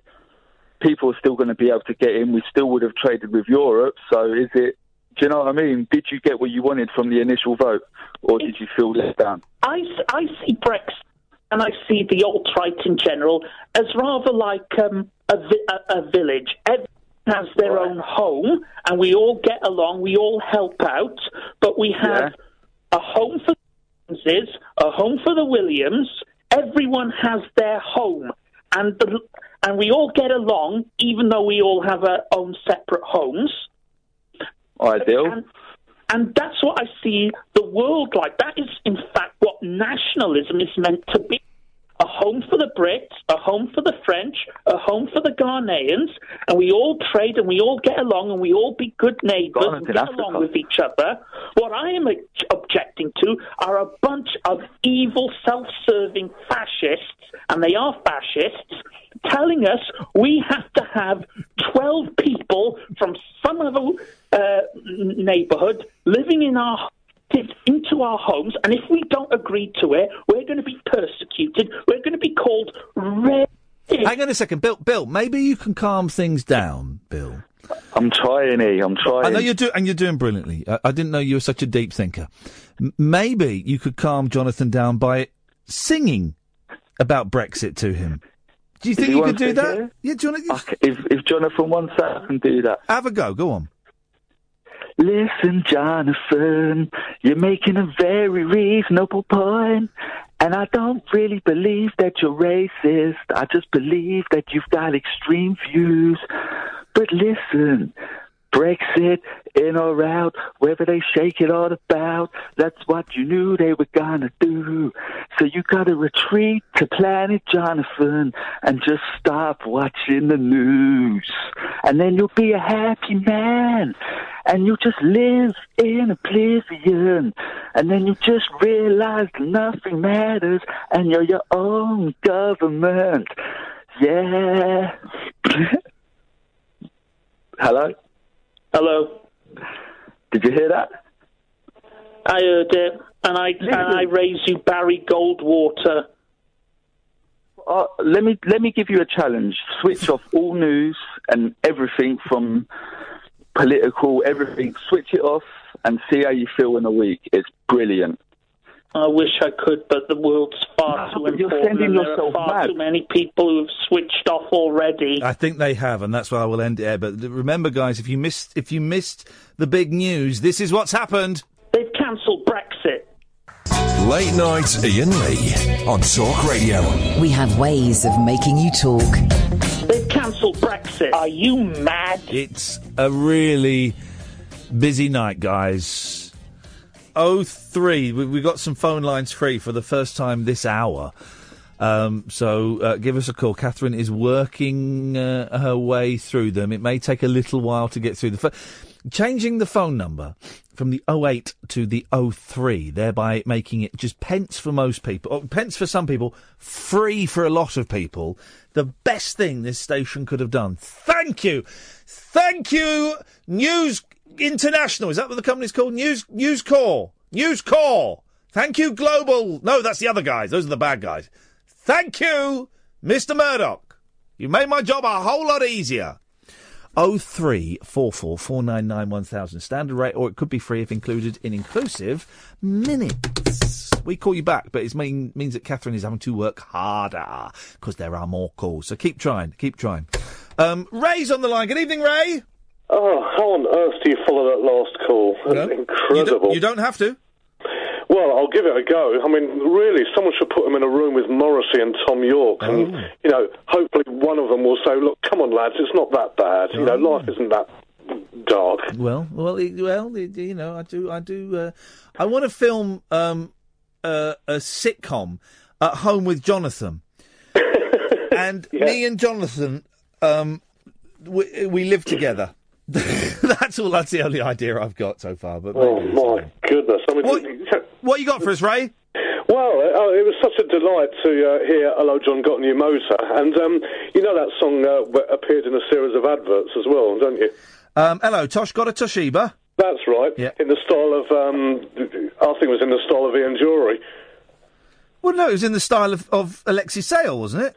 Well, in the Toshiba adverts, they obviously got some kind of Ian Jury sounded like, like your Hi-Fi system. It's got a fair old bit of power. Get your ears round that. Wallop. Hang on a minute. Well, let's have. Let me have a little look. Sorry, I've just.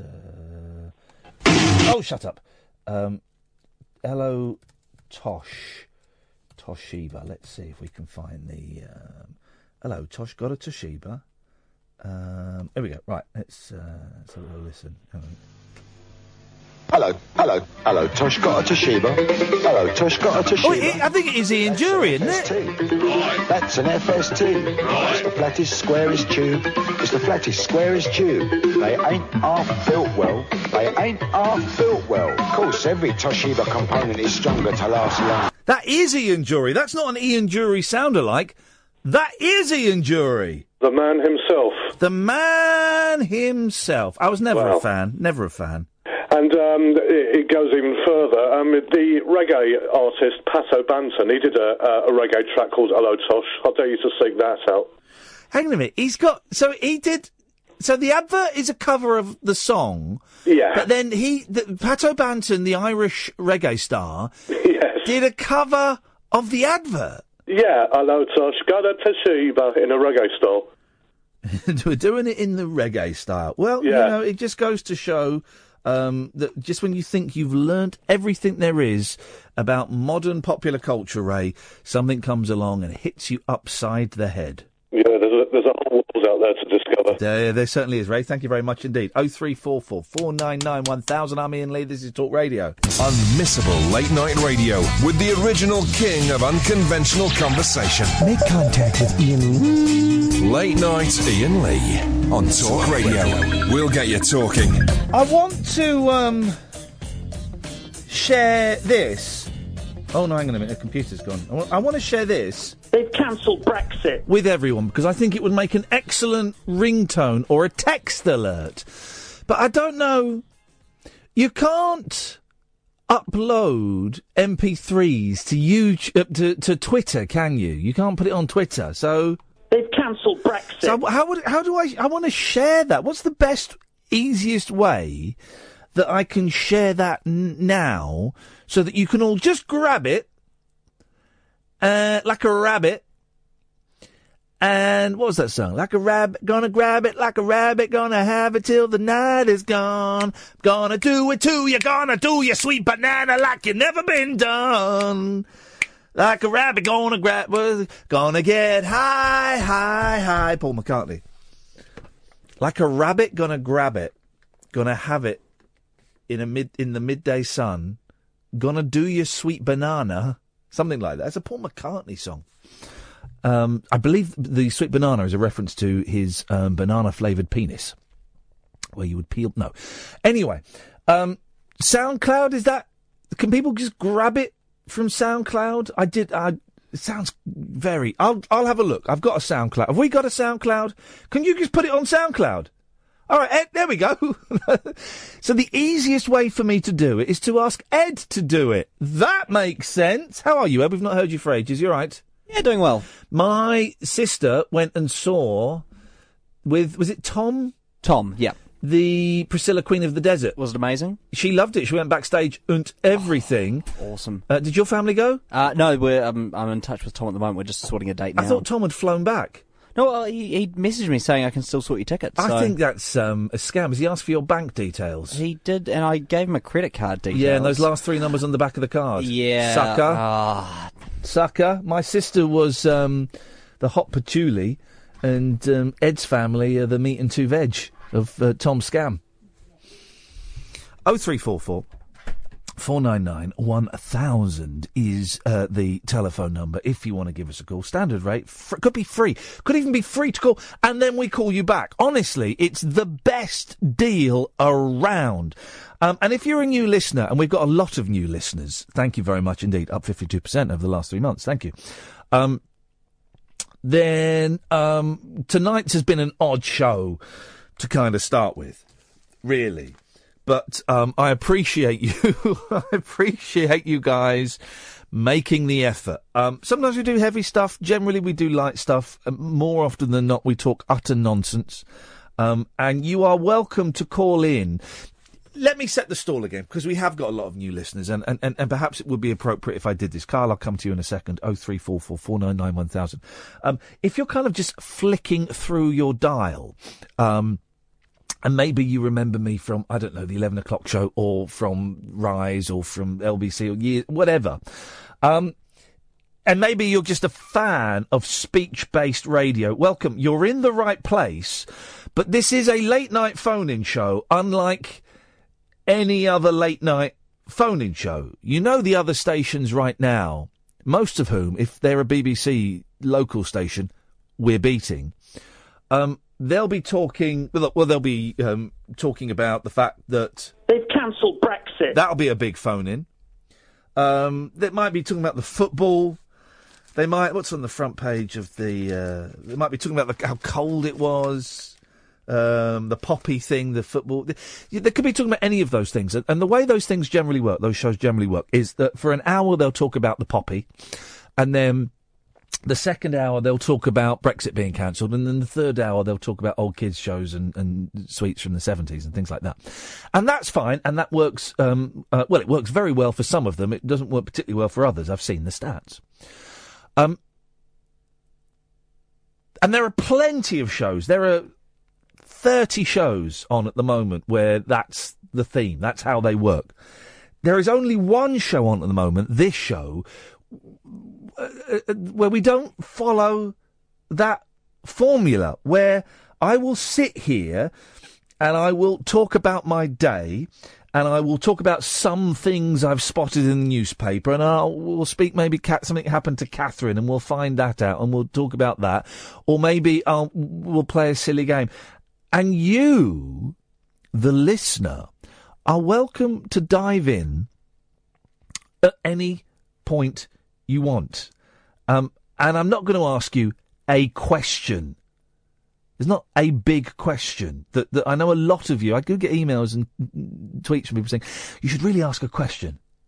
That would encourage more people to call in. If you asked a question, then more people will call in. Well, yeah, maybe, but I think that you, as listeners, have been made to lower your standards, right? You've been made to lower your standards, and you listen to phone-in radio shows expecting to be made angry, expecting to have a target of hatred that you can point a finger at, expected to have an answer to a question, and generally an angry answer to a question. I think you're better than that. I think you deserve better than that. I think you want more than just to be angry. I mean, we had Jonathan phoning in to be angry. He's always angry, bless him. But I think you want more than just to phone up and have a go at Muslims and have a go at migrants and have a go at Brexit. And I think you want more than that. I'm confident of it. And that's what we're here for. You can call in about any of those things. You know, Jonathan did just call in about Brexit. You can call in about it if you want. You'll be very, very welcome. But you can also call in and tell me you've had a really crap day and you felt like jumping in front of a bus, or your kid did something stupid that warmed your heart no end, or you went and saw your mum and she made a really nice apple crumble. Whatever you want, literally. You want to phone up and make fart noises down the phone. You know what? It's not brilliant, but you can do it. You can do it. And I'm aware that I'm making my job harder by treading this path. I'm making Catherine and Ed's jobs harder, working on the show, by doing this. We can make it so much easier.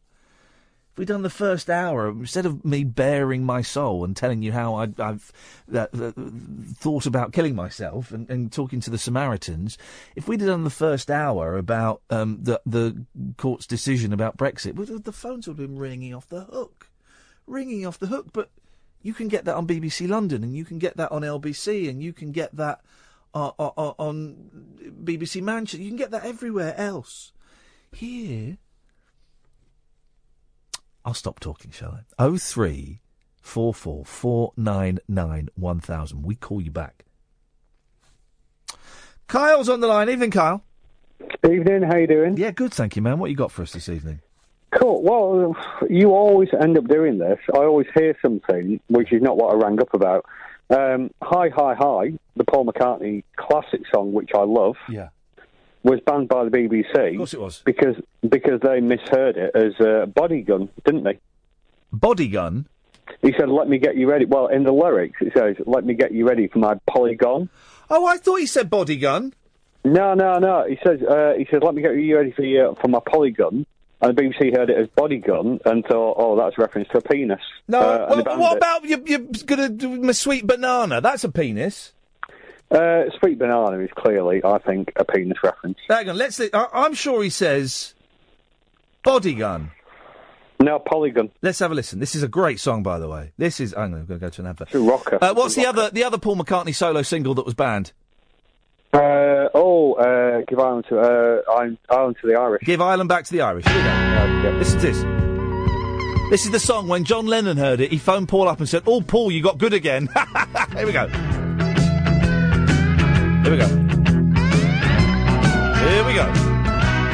My body gun. I'm sure he says it. Here we go. Well, when I met you at the station, you were standing with a bootleg in your hand. It's a great song.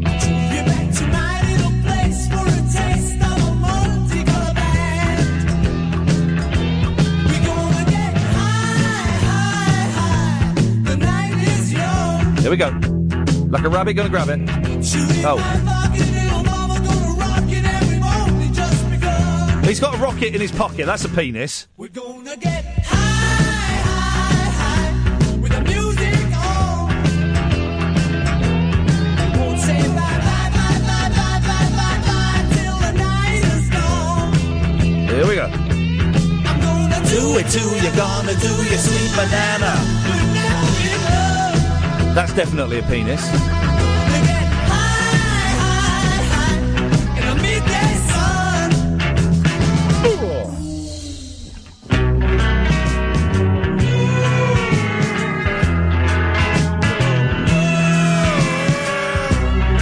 How far into it is it, Kyle? I think you've next verse, I think. Okay, right. Well, take off your face, recover from the trip you've been on.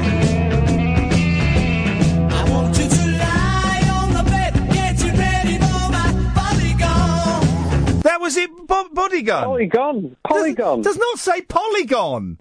It says polygon. I will recover from the trip you've been on, lie on the bed, going to get you ready for my bodygun. Polygon. That doesn't even make sense. Hang on. I want you to lie on the bed, get you ready for my bodygun. I think he says poppy goal. Does he say he says poppy goal? Hang on. I want you to lie on the bed, get you ready for my bodygun. Poppy goal. Right, okay, you play it again. Hang on. Hang on. He said, is he singing Puppy Foal? Is it Farmer John? Hang on. I want you to lie on the bed, get you ready for my bodygun. There we go. Puppy foal. No. It's not polygon. What the hell Kyle, even by your standard, that is the most nonsensical thing you've ever said. He's not saying polygon. Well, that's what the lyric sheet says, and I believe him. Well, I'm going to get that lyric sheet. This is the second time I've threatened violence to a caller this evening. I'm going to crumple it up and I'm going to shove it right up your jacksie. There's no need. Can I just say, the other couple of bits, by the way, is I did scribble, because Jonathan said something which amazed me, but I wrote it on the bottom of my shopping list. Was it the bit about sodomites? Because maybe I should have apologised for that if anyone was offended by it. It was a weird headline in the Mail. It was on the Mail Online and they changed it. Brexit decision overturned by something, there's 3 judges, something, and an openly gay judge.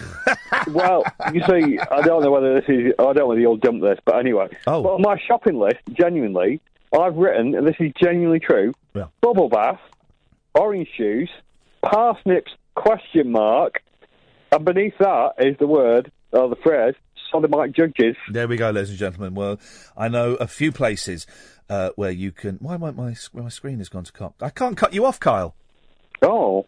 That's a good thing, isn't it? No. No, what I'm going to... No, stay there. This is awkward. Hang on a minute. I'm going to have to close down... Can you not do a sugar off instead? That was what I was ringing about. I've had a really bad night. Hang on a minute. Hang on. I want to cut you off, and I can't. No, don't cut me off, man. I have to cut you off. Oh. I'm going to cut you off. Hang on a minute. I need to close the computer and then open... Do you want me to cut it off? Or? No. I want to do it. I want to feel powerful. I want to feel bigger. Can you do it? Well, the idea I had for a phoning was... Yeah, I fixed it. No, I do the cutting off here, callers. It's me. It's me that does the cutting off, callers. Not you. I'll make that decision. All right. Thank you.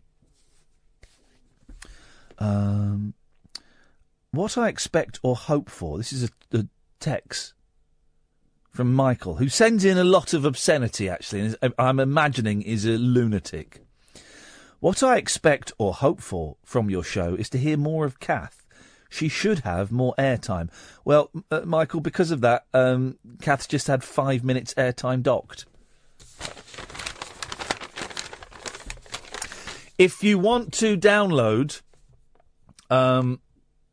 this... Oh. Brexit. Yeah. They've cancelled Brexit.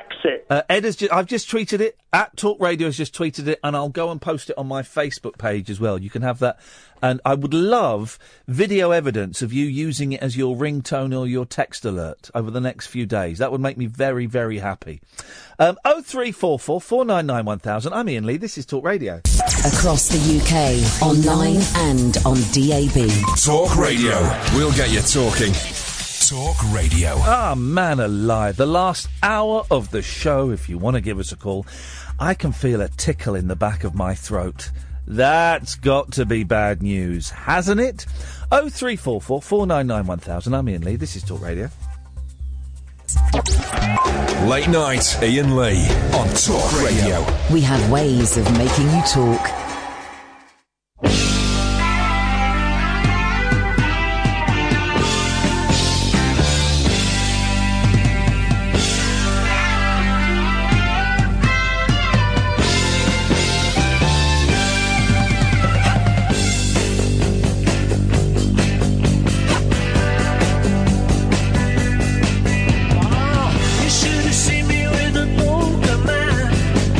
Better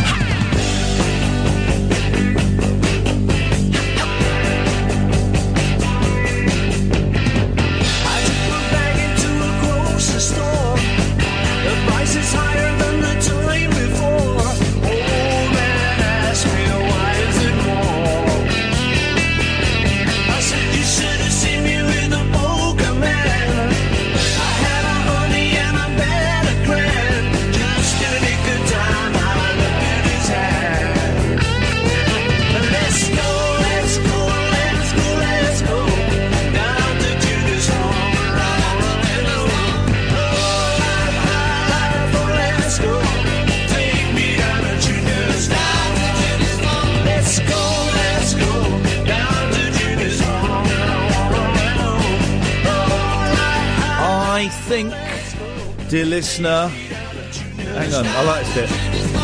Everybody tag along. Take me down to Junior Spot.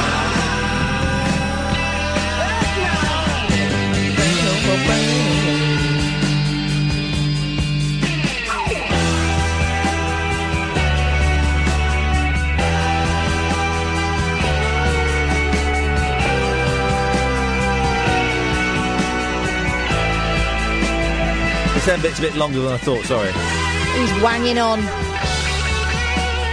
should have called it Wangs. Wangs, yeah, very nice. Okay. Etc. I think 0344 499 1000. Regular listeners, people who followed my career will know that I have a curse. The curse is if I talk enough about old people, they die. Not just like old people in general, specific old people. Famous old people. Who have we killed in recent times? We killed Minder, didn't we? We killed God, so many stars. I think we might have just killed Paul McCartney. Well, no. And if that happens, I'm sorry about that. No, don't. I hope it's not the case. But I heard Scroobius Pip talking to Jeff Lloyd about Paul McCartney as well, so they should take some of the blame. No. We have to accept responsibility for the power we wield. For the power that we wield. Okay, but it's mostly you. Anyone think that this whole Brexit thing is going to get much nastier before it gets anywhere? Can you just remind me of the headline? Yes, for those of you who have missed it, there has been big news. They've cancelled Brexit. Now available as a ringtone. But I'm not really on Facebook. I am a little bit, and I'm going to come off it because the people... my relatives are really angry. Yeah. I don't put this bit in the podcast because they're my family and I love them and stuff, but they're really angry at what they see as they've cancelled Brexit. And of course they haven't. But there are now conspiracy theories that Theresa May was a Remainer. And that that's not a conspiracy theory. No, but that she was never going to activate Article 50. It's all just people are getting really angry, and I don't want any more anger in the world. No, let's just do it. But you know what the problem with this whole thing is that we were all given unrealistic expectations when it came to the amount of money that was going to get ploughed back into the NHS, all that stuff. But also how easy it would be to bring in Article 50 without consulting the Commons. Don't, because then people will just say that you're a Bramona. I'm not moaning. I'm just explaining. And it's just everything is just so nasty. And I'm gonna come off Facebook, and I'm gonna. I don't want to. Why don't you just block your family? I don't want to be involved in any of this. It's all got very dark. I know someone who can shed some light on things, though. Nigel. Oh, hi Ian. How are you? What do you think about this? Them cancelling Brexit. Well, I haven't been listening to the show. I've been busy on the internet. Sorry about that. I've been so busy on sorting out some films, so I don't know what you're on about at the moment. So. That's unusual. Normally, you listen to the show. Have you ever? Yes, have you ever listened to the show? And be honest. Well, I can't get the signal where I am at the moment. You can listen online on the internet. Oh yes, I've listened on the internet. Yes. What was your favourite bit? What was your favourite bit that you've ever heard? That you weren't in. The bit I was in. No. The bit that you weren't in. What was your favourite bit that you'd heard of the show? I don't know. I haven't listened for a long time. You've never listened, have you? Yes, I have. Not for the last few weeks. Okay. So what was I forgot? What was I going to say now? Yeah. So I've been busy on the internet. Do you mind me talking about what I was busy on? Were you? I have an idea what you've been busy on. Were you pumping off? How's the record going, by the way? Yeah, listen, this is what I have. This is what I've. Oh dear God, I have been. Dan got in touch with me today. Yeah, DJ Dan. Yeah, so the one who helped me with the record. Yeah. He's worried about you. Why? Because. He told me a message that you'd sent him because he's worried about you. What Well, he hasn't contacted me for a long time. That's what I was worried about. What was going on with you and him and everything. No, you sent him a message. Okay, yeah, anyway. A joke. I was joking. That was a joke, was it? Yes. Hi, Dan. Lindsay Lohan wants money off me to help me get gigs. Oh, no, not that. No, this was something something else I said.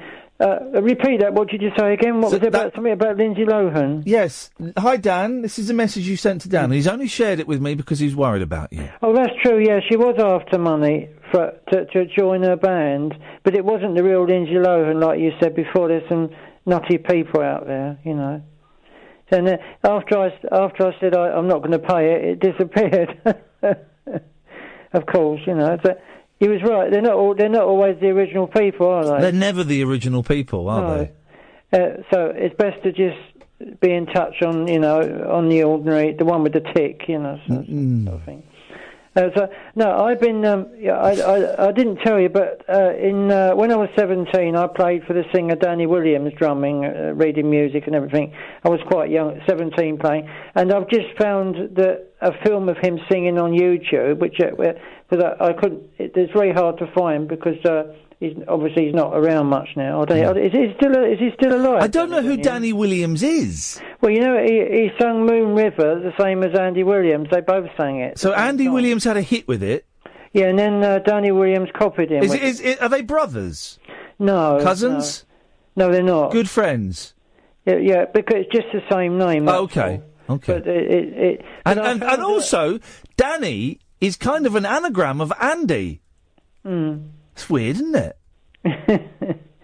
But it was. There's not many films of Danny Williams about on YouTube. I just found one particular one I've put onto my wall at the moment. Yes. Singing a different song, but. And are you playing the drums with him? Well, you can't see the band. It's in the background. You wouldn't see the band. No. Just him on his own, you know. Right. But I did sing. I played the drums with an actual orchestra at the time. Wow. It was in Traders Pink. You haven't heard of it, have you? No. But it was a cinema, and they turned it into a nightclub. I believe you. And when you say an orchestra, how many people were in it? About 50. Yeah, 50. Yeah, I believe. And it was the first time I had to read music with a band, but I already had lessons before that, so I knew how to read the music, obviously. Kath's rubbing her chin and doing a Jimmy Hill chinny wreck on, but I believe it. Now she's doing Eric Morecambe glasses. The problem it was recorded. I'm on the actual record because they were recording the whole band orchestra at the time. Brilliant. So in some of the charity shops, you'll see a picture of him with Moon River on the front. I'm on that album. Hey, brilliant. Yeah. I can't believe it myself. People just don't believe you. I can't, Well, Kath doesn't believe you. It's true. I've got the newspaper cuttings to prove it. I'll put them on. Mum still kept the newspaper cuttings of me being in the paper because obviously the press.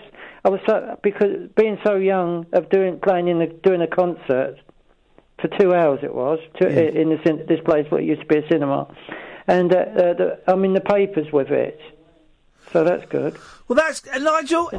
Excellent stuff. So I can film the newspaper cuttings and put them on YouTube, but I don't think it's necessary. No, I think it's unnecessary, Nigel. If I may speak honestly, I know there are videos of you pumping off and videos of you performing and things.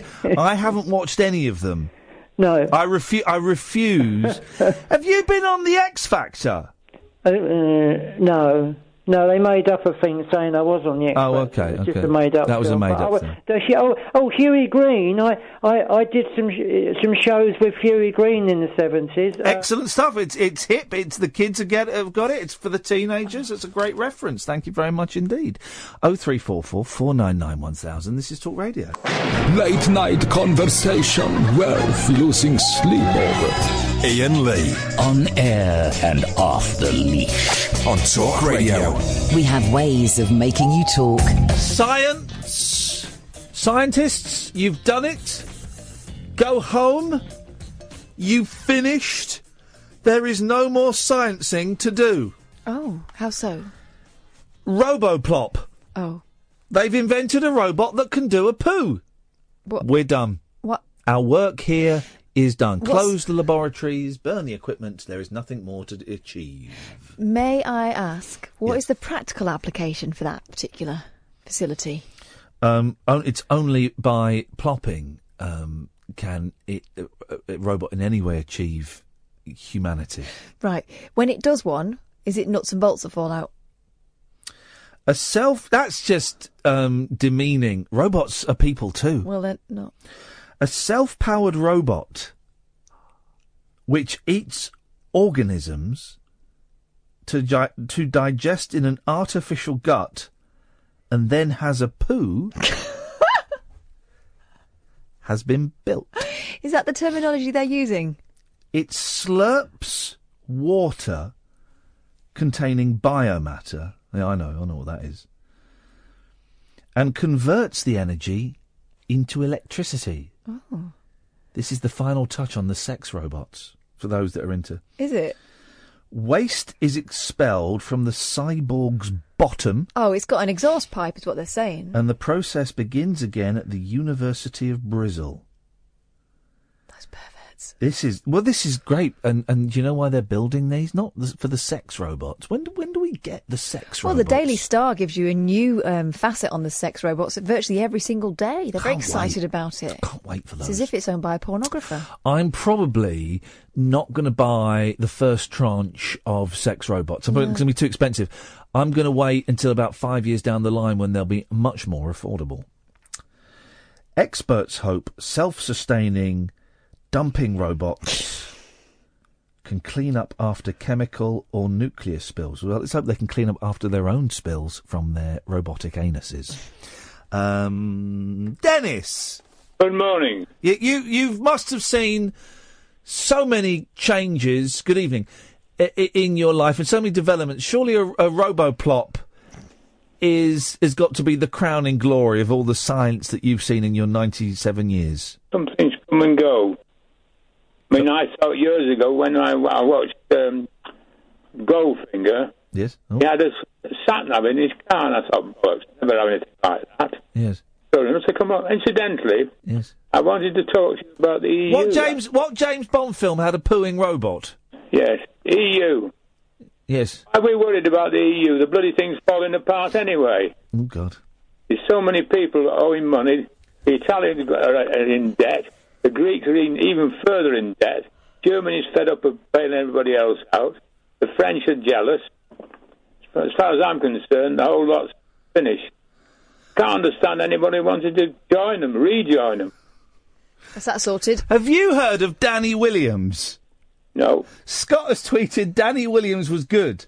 Second only to Hank Sinatra and Tommy Bennett.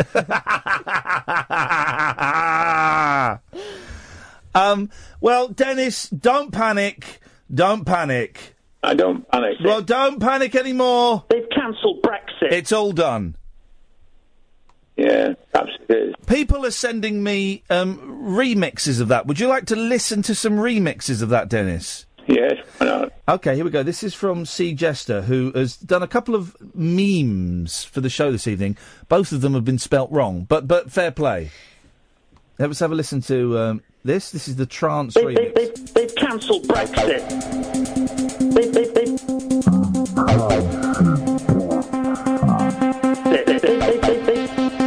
I'm coming up. I'm coming up. Yes! Oh! I'm having a flashback. Brexit.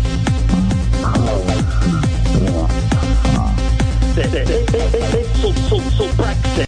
Okay. I don't imagine that's your thing, Dennis. Whoa. Was that your thing, Dennis? No, nothing. I was having a flashback there. This is from Dan. Let's have a listen to this. Hang on, let's see what Dan's done. Keep these coming, guys, by the way. These are great. Here we go. Oh.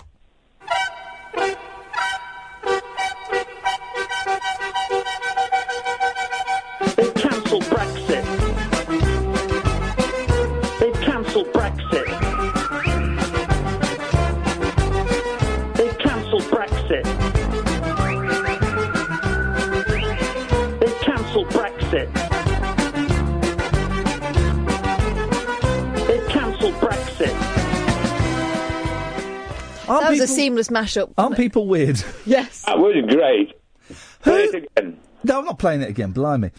Who wrote the words to the Birdie song? Because there are words, aren't Yeah. there? Just a little bit of this. And a little bit of that. And shake your arse. Wait a minute. Arse. No. Arse. And I remember it being played at a school disco when I must have been 9 or 10, no older than 11, but I think I was 10.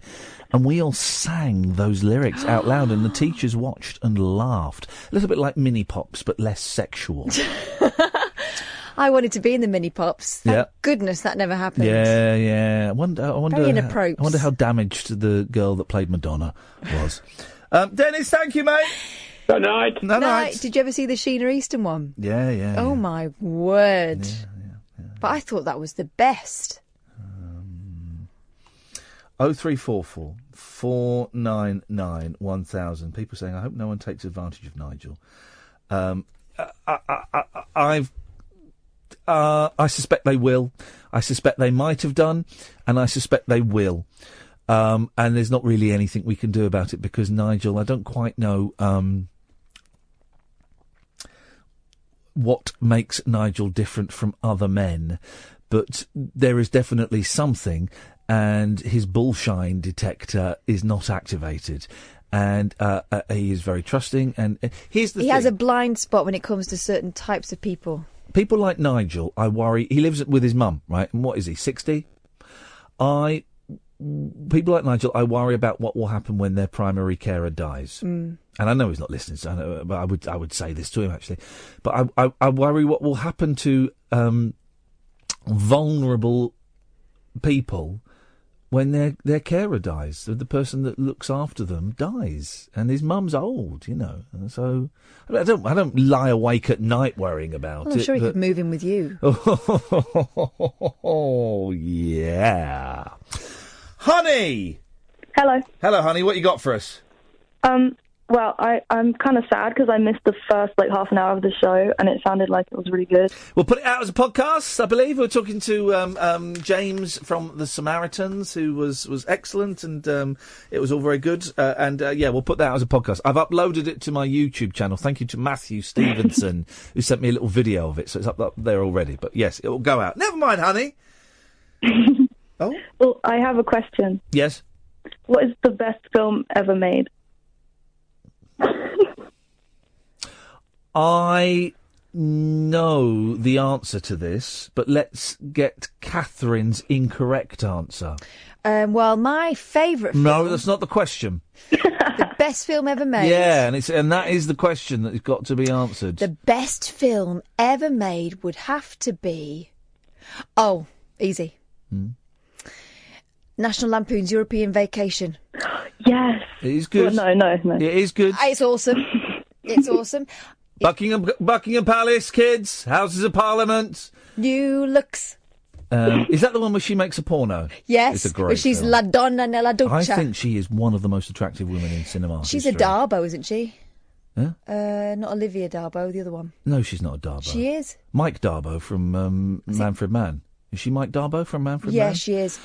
Honey, what do you think is the best film ever made? Pee-wee's Big Adventure. Now, that is a great film. You don't like Pee-wee, do you, Kath? I find Pee-wee a little bit, Paul Rubens. Creepy. Yeah. I consider Pee-wee Herman to be the American Frank Sidebottom. I see a lot of similarities. Yeah. The first film's great. The second film, I think, is it Pee-wee's Big Top? That's not so good. The second film scares me because, there's a scene where he, kisses this girl, and it goes on for, a minute, and it just is wrong. Yeah, it feels weird, doesn't it? He recently did a film on Netflix. Now, the Netflix films are generally pony, but the Pee-wee Herman film on Netflix is absolutely brilliant. I loved it. It is. I think he's just so good. We tried to get him on the show, and we never heard anything back, unfortunately. Have you seen Pee-wee's Playhouse? I've seen some of it. Yes, this is like the sort of, in inverted commas, kids' TV show that he did. It's so good. It's like art. He is. I think. I think he's a performance artist, and I think he's a genius. But you're wrong. That's not the best film ever made. Yeah. Go on. The best film. Has it got a man in a box in it? Well, no, it hasn't actually, but it's got men trapped. The best film ever made is Dog Day Afternoon starring Al Pacino. Why is it? Have you seen it, honey? Yeah, but not in ages. Yeah, well, you need to watch it again. I've It's the never seen it. You should. It's the best film ever made. Why? Wait, is that the one where he, like, is robbing the bank and then he gets stuck or something? Yes. Yeah, okay, yeah, I'm thinking of the right It's one. a true story. Right. Beautiful, right? It's about two guys, they're robbing a bank, it goes wrong, of course, and what should just be a straight in, give us the money, they get out, turns into a siege situation. Is it a caper or is it serious? Oh, it's very serious. 1973, directed by Sidney Lumet. It is way ahead of its time in some of the issues, right? The police bring down his wife, Al Pacino's wife, to talk to him, right? And he goes, "What have you brought her for? That's not what. I'm not doing it for her." They said, "You said you're doing it to get money for your wife." No, not her. Turns out he's gay. He considers this gentleman to be his wife. This gentleman is transgender. The money is to pay for his gender transition reassignment. 1973. Way ahead of its time in the issues it's dealing with. It's fraught. It is It's brought. It is It is a masterpiece in acting and suspense, and it's all really long. Is it though? Because Al Pacino is one of these that tends to play himself. No. Oh no! What do you mean he plays himself? Wah! Say hello to my little friends. Well, he's not Cuban. Well, no, he's not. He's not Cuban. He might use the Cuban heel. But he's Actually, Yes. have you guys, have any of you two seen the Charlie Chaplin film City Lights? Yeah, Charlie Chaplin's not funny. Next. I think we could, if we went out and interviewed 100 people, 99 of them would say Charlie Chaplin's not funny. The other person would be an idiot. Well, I'm the other person. Thanks very much for calling, honey. If you want good silent comedy, Laurel and Hardy. Laurel and Hardy and Harold Lloyd. My dad used to be is into Laurel and Hardy. In fact, he's a member of the Sons of the Desert. He's got a fez and everything. And Jeannie Weenie, we like that one. Bo Chumps. You seen that one? I like the one where they're their babies. You seen that one? Probably. Where I got forced to watch them all. They're their babies, right? And the wives go out and they have to babysit their babies. And the babies are just as stupid as they are. And it's like a massive set, massive bed, a massive chair. And they're idiots. Have you ever seen Bo Chumps, though? Which one's Bo Chumps? They joined the Foreign Legion to forget a woman. Oh, yeah. And it's while they're there that they realise that every single man in it is forgetting the same woman. Yeah. And they've all got the same picture. It says, "With love, Jeannie Weenie." There's what's the one? Their films get really dark. There's the brilliant one. There's the one where they try and kill themselves. They try and commit suicide, right? Do they try and commit suicide? Or they get... What's the one? No, I don't think they are trying to commit suicide. They've got... That's it. They get caught up with the mafia, and they've got concrete on their feet, and they're going to be drowned. But there's this weird thing where they get dropped in the water with this concrete on their feet, and then they get pulled up again, and it's just brilliant. So you explaining them to me, I just get little flashbacks of being a kid. It was always on, but I don't know what any of them are called. I wish I still had that box set of Laurel and Hardy DVDs, and I didn't. My dad took us to the Laurel and Hardy Museum once in Ulverston, and it's basically a house full of all their stuff. Wow. It's like someone's collection, clearly. The wife said, if you either put this on show or I'm chucking it out. There was that was the weekend we went to see the Laurel and Hardy Museum, and then we went to the Pencil Museum. Oh, in Birmingham? No, that was in the same area. No, the Pen Museum. The Pen Museum is in Birmingham. Yes. Catherine says, Ian, if Dennis dies before tomorrow night, his last call will be about the Birdie song. You forgot. We were going to try and do something big and important at the end of every phone call. We're getting close to his last phone call. 0344 499 1000 is the telephone number. G, come to you after this. Late night Ian Lee on Talk Radio. We have ways of making you talk. Brats is the one. Yes. Where they're their own kids, brats. It is very, very good. And he's still got a moustache, hasn't he? Yeah. Did you know that Stan Laurel had red hair? No. Yeah. No. Fact. No. True. Did you know that he once dug a grave in his back garden and told his wife to jump into it? Yeah, I think I did. Yeah, he was a very tortured man. Very damaged. Complete. What's this? Laurel and Hardy complete collection. Silence Talkies. 18 DVD. What the hell is this? Get off of Amazon. G. This is going to be the shortest call ever. Uh-oh. Well, already it's not. Best film ever made. Yes, go on. Surely it's Cling. Cling? Yeah. What's Cling? Cling film. Oh, my. He's gone. Oh. He's gone. How dare you? How dare you? He's gone. I mean...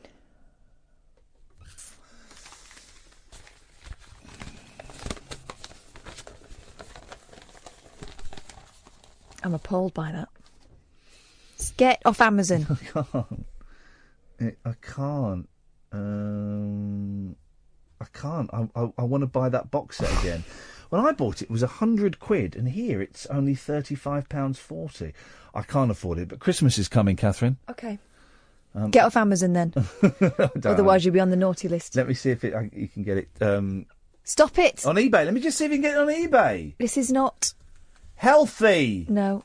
Laurel Hardy box. Anyway, what are you shopping for it for if it's on your Christmas list? Oh, yes, hang on a minute. I can get it for £9.50. And then packaging for it is? £55. No, I can get it for £9.50 plus £4.95. Shall I put a bid in? Do what you think is right. Or it's much cheaper on Amazon. I'll get it on Amazon. Don't worry. I'll sort it out. Don't. Why? You're going okay. No, don't get it for me for Christmas. I'm teasing. I'll never watch it. It's silly.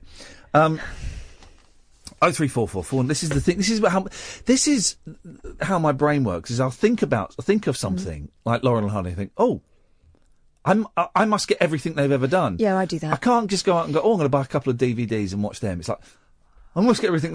Like the Harry Nilsson box set. Yeah. When we were in the car the other day, I fished out the Harry Nilsson. Like I've got this here. Look, I bought for £25, 30 quid. Yeah, but why wouldn't you? Because, you can buy 2 CDs for the same price as I bought the Paul Simon box set. Paul Simon's complete 1965 to 2011 studio and live recordings of 15 CDs. I am in danger of being a compulsive shopper, but I'm trying to do a new thing, which I heard from a guy. Do you remember we used to talk to that very charming old American bloke at the other place who was a penny pincher? Oh, I do remember him. And yes, he yes, had yes, this, yes. and he was great. He had some great stories. Remember, he was at university at the time of the Kennedy assassination, all that stuff. Yep. In the Peace Corps and stuff. Anyway, he said... You know, John Peel witnessed the Kennedy assassination. Did he? He was there, yeah. Isn't that interesting? Yeah. Anyway, he said... I think he was because there. I tend to think of things that I want, and then I'll start searching for them, and there's like this hunting instinct, and then when I find it, I feel like a real rush, and then buy it. What you need to do is put it on the back burner, and if you still want it 3 days later, then you buy it. Because I will never want it 3 days later. But I won't want it 3 days Exactly. later. Yeah, so I might as well get it now. No. Well, otherwise It means you don't really want it. Well, otherwise I won't get it. So I should probably get it now while I want it. If you still want it in 3 days, then get it. I won't want it in 3 days. Well, then there you go. Well, you save yourself 30 odd quid. You're welcome. If you can spend it on me. How about that?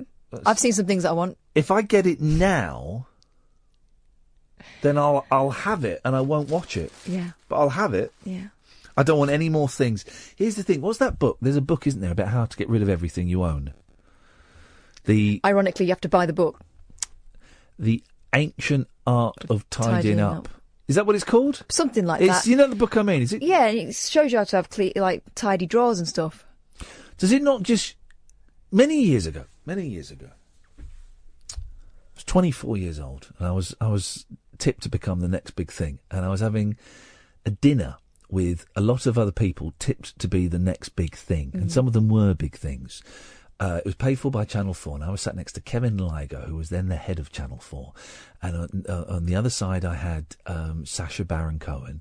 Who's he? Exactly. Opposite me, I had John Ronson. Who else was there? A few other people were there.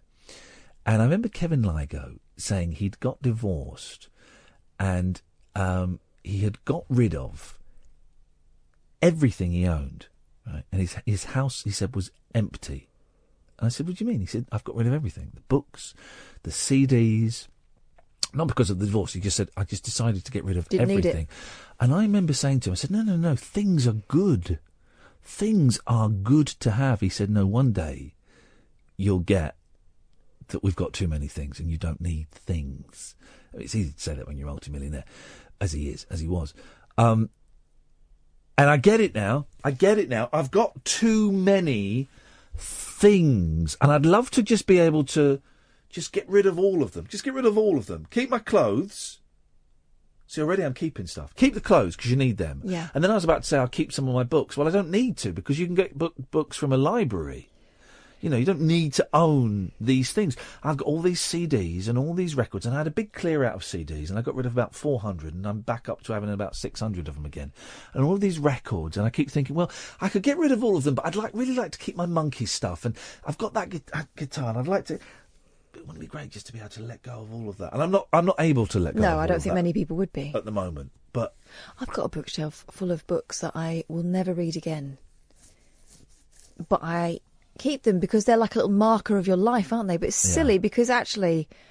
Oh, I read books again, and quite often I go to find a book that I read 15 years ago, and of course I can't find it because I chucked it out thinking I'll never read it again. Most of them you'll never touch again. Oh, no, I will. So now I think if I read a good book, I'll pass it on. This is the joy of having a terrible memory.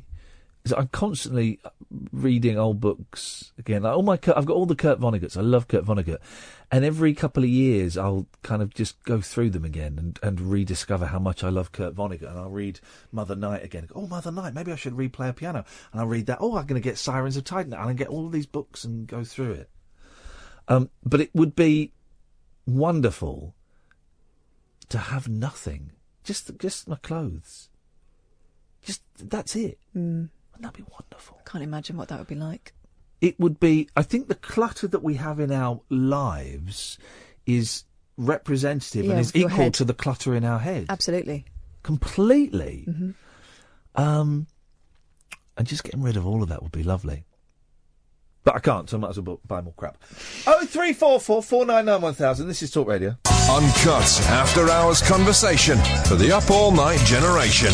Late night Iain Lee on Talk Radio. We have ways of making you talk.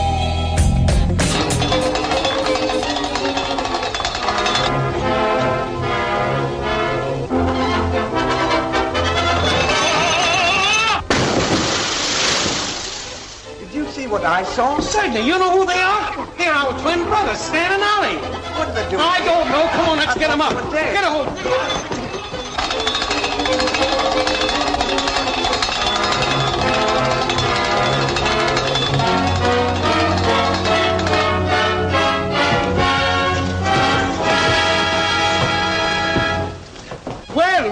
Well, hello, Ollie. Hello, Bite. Gee, it's great to see you.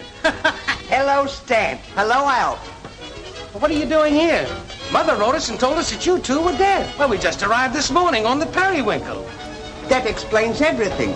They've been mistaken for us, and we've been mistaken for them. Why, say... Let's go home and explain it to the wife. You're sure looking good, Stanley. But how you have altered. You've altered, too, but you haven't changed a bit. Has he, Ollie? He's just the... Come on, babe. That laurel is the dumbest thing I ever saw. The other one is, too. You're absolutely right, Bite.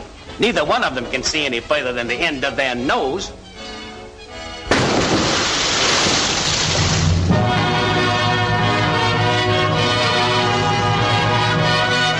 Love it. Love it. I love it. And I love the fact that they always play the same characters in their films, and they're always wearing the same costume. I think maybe in some of the earlier ones they're not, but for most of their films they're in those suits with the bowler hats. I think even in the cowboy one they are, aren't they? In the cowboy one, Way Out West, yes, that's a later one.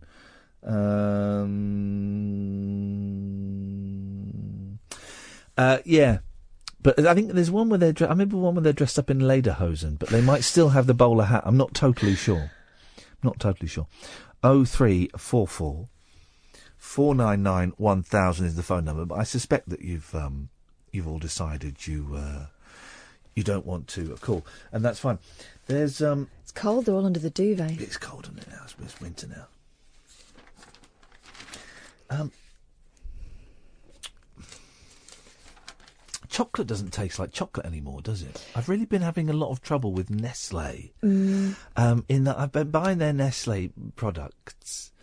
It tastes a bit European, doesn't it? It does. And I know that, because I thought Kraft had taken over Nestle, but they hadn't. Kraft have taken over, is it Cadbury's they've taken over? Yeah. And they have changed some of the formulas, yeah. They've changed the milk and the fats, I think, that they use, so it has a different taste. But I had some Yorkie bar buttons the other day were coming, and they were horrible. They just don't taste quite as rich, do they? They don't taste of chocolate. No, it's more sweet, but it's not. Yeah, which is a good thing, you know, because if I want to lose weight, well then great, they've made chocolate that I don't like the taste of. But it's all changed its taste, and it seems my dad used to love what do they call chocolate buttons, but like white chocolate buttons with the hundreds and thousands on. Jazzies.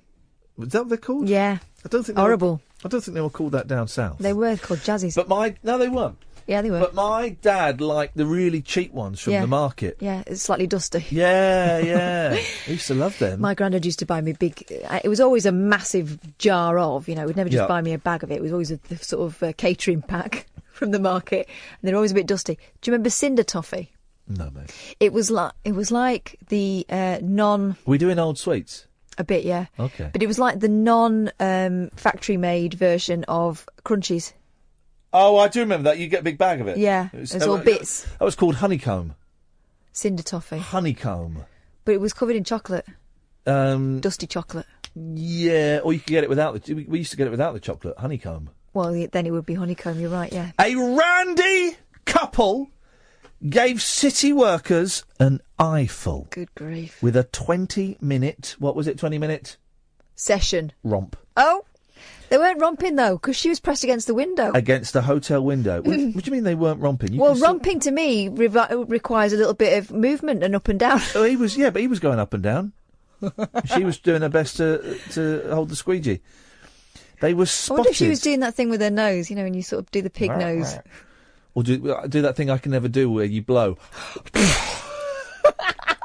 The frog mouth. I bet she probably did at some point. They were spotted having... I pity the fool's got to clean that window. Oh, I mean, that's going to really... Bad enough with fingerprints, isn't it? Well, the natural conclusion of that is fanny prints. That's the natural conclusion. And boobs.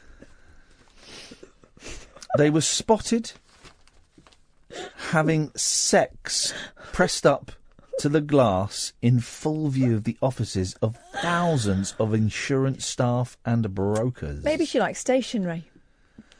The room at hotel chain Motel 1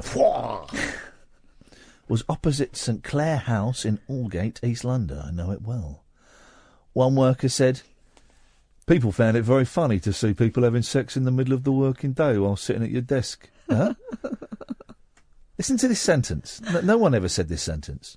This is the sentence. One sentence. People found it very funny to see people having sex in the middle of the working day while sitting at your desk is hilarious. Oh, no, it just needs some punctuation. It's fair to say it was a bit of a distraction for those whose offices faced the hotel, and it made for some interesting meetings. They were clearly enjoying themselves, but must have known they were being watched.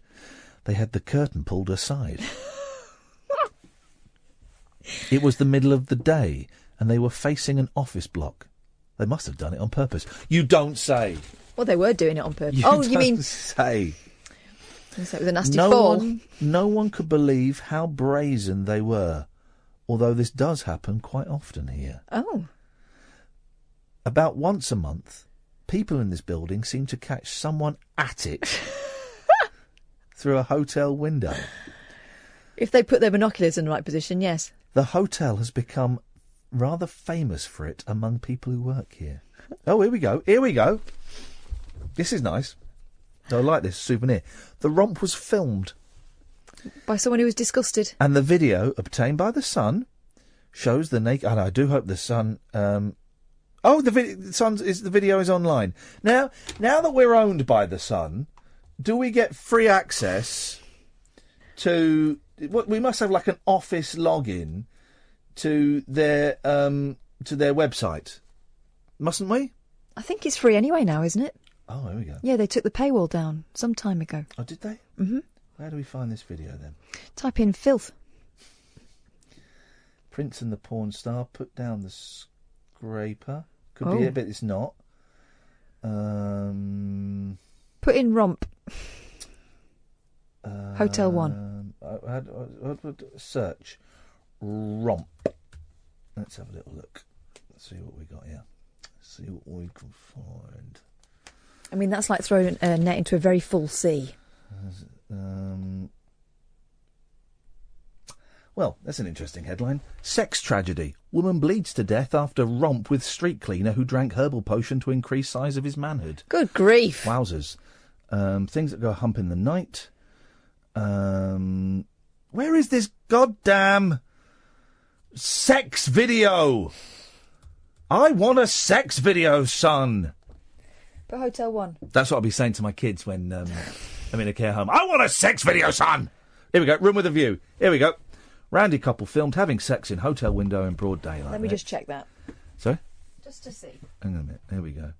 Press play. Oh, they've pixelated her entire body. What use is that to anyone?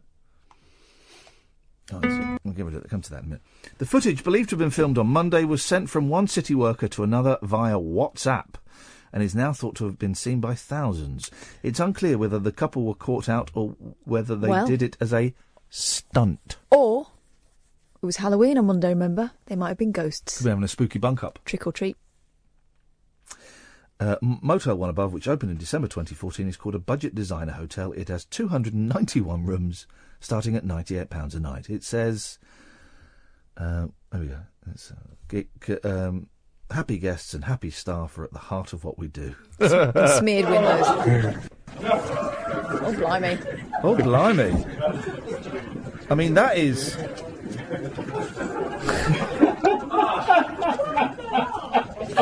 Oh, blimey. Struth. She's not shy, is she? God, no. Fair play. They filmed it. They've not done it in portrait. They've done it the other way, which is great news. Gosh, she's going to break that window.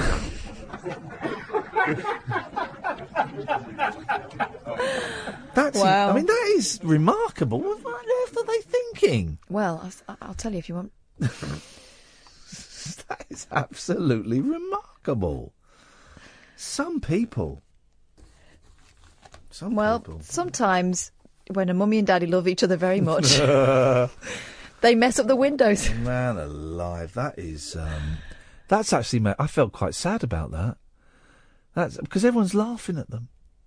Well, it is quite funny. Well, it is. Imagine... it does look funny, really, doesn't it? When people have sex, it's funny. It's really serious to them, but to everyone else it's funny. Yeah, it's a strange thing to be doing, isn't it? Isn't it silly? I'm going to put this here and I'm going to wobble about a bit. Yeah. And then you can sit on top and wobble about a bit. Yeah. Oh, God. It's all skin, isn't it? It's all skin. It's all skin. On that bombshell, we're done. I'm going to go and clean my windows. Yeah. We're done. We're done. Thank you, Catherine. Thank you, Edward. Don't forget, the podcast is up on iTunes and Acast and Pocket Cast and all those different kinds of places. Tomorrow, last day of the week. Who'd have thunk it? 2 mics up next. Bye-bye. Talk Radio. Digital debate for the UK. Talk Radio. We'll get you talking.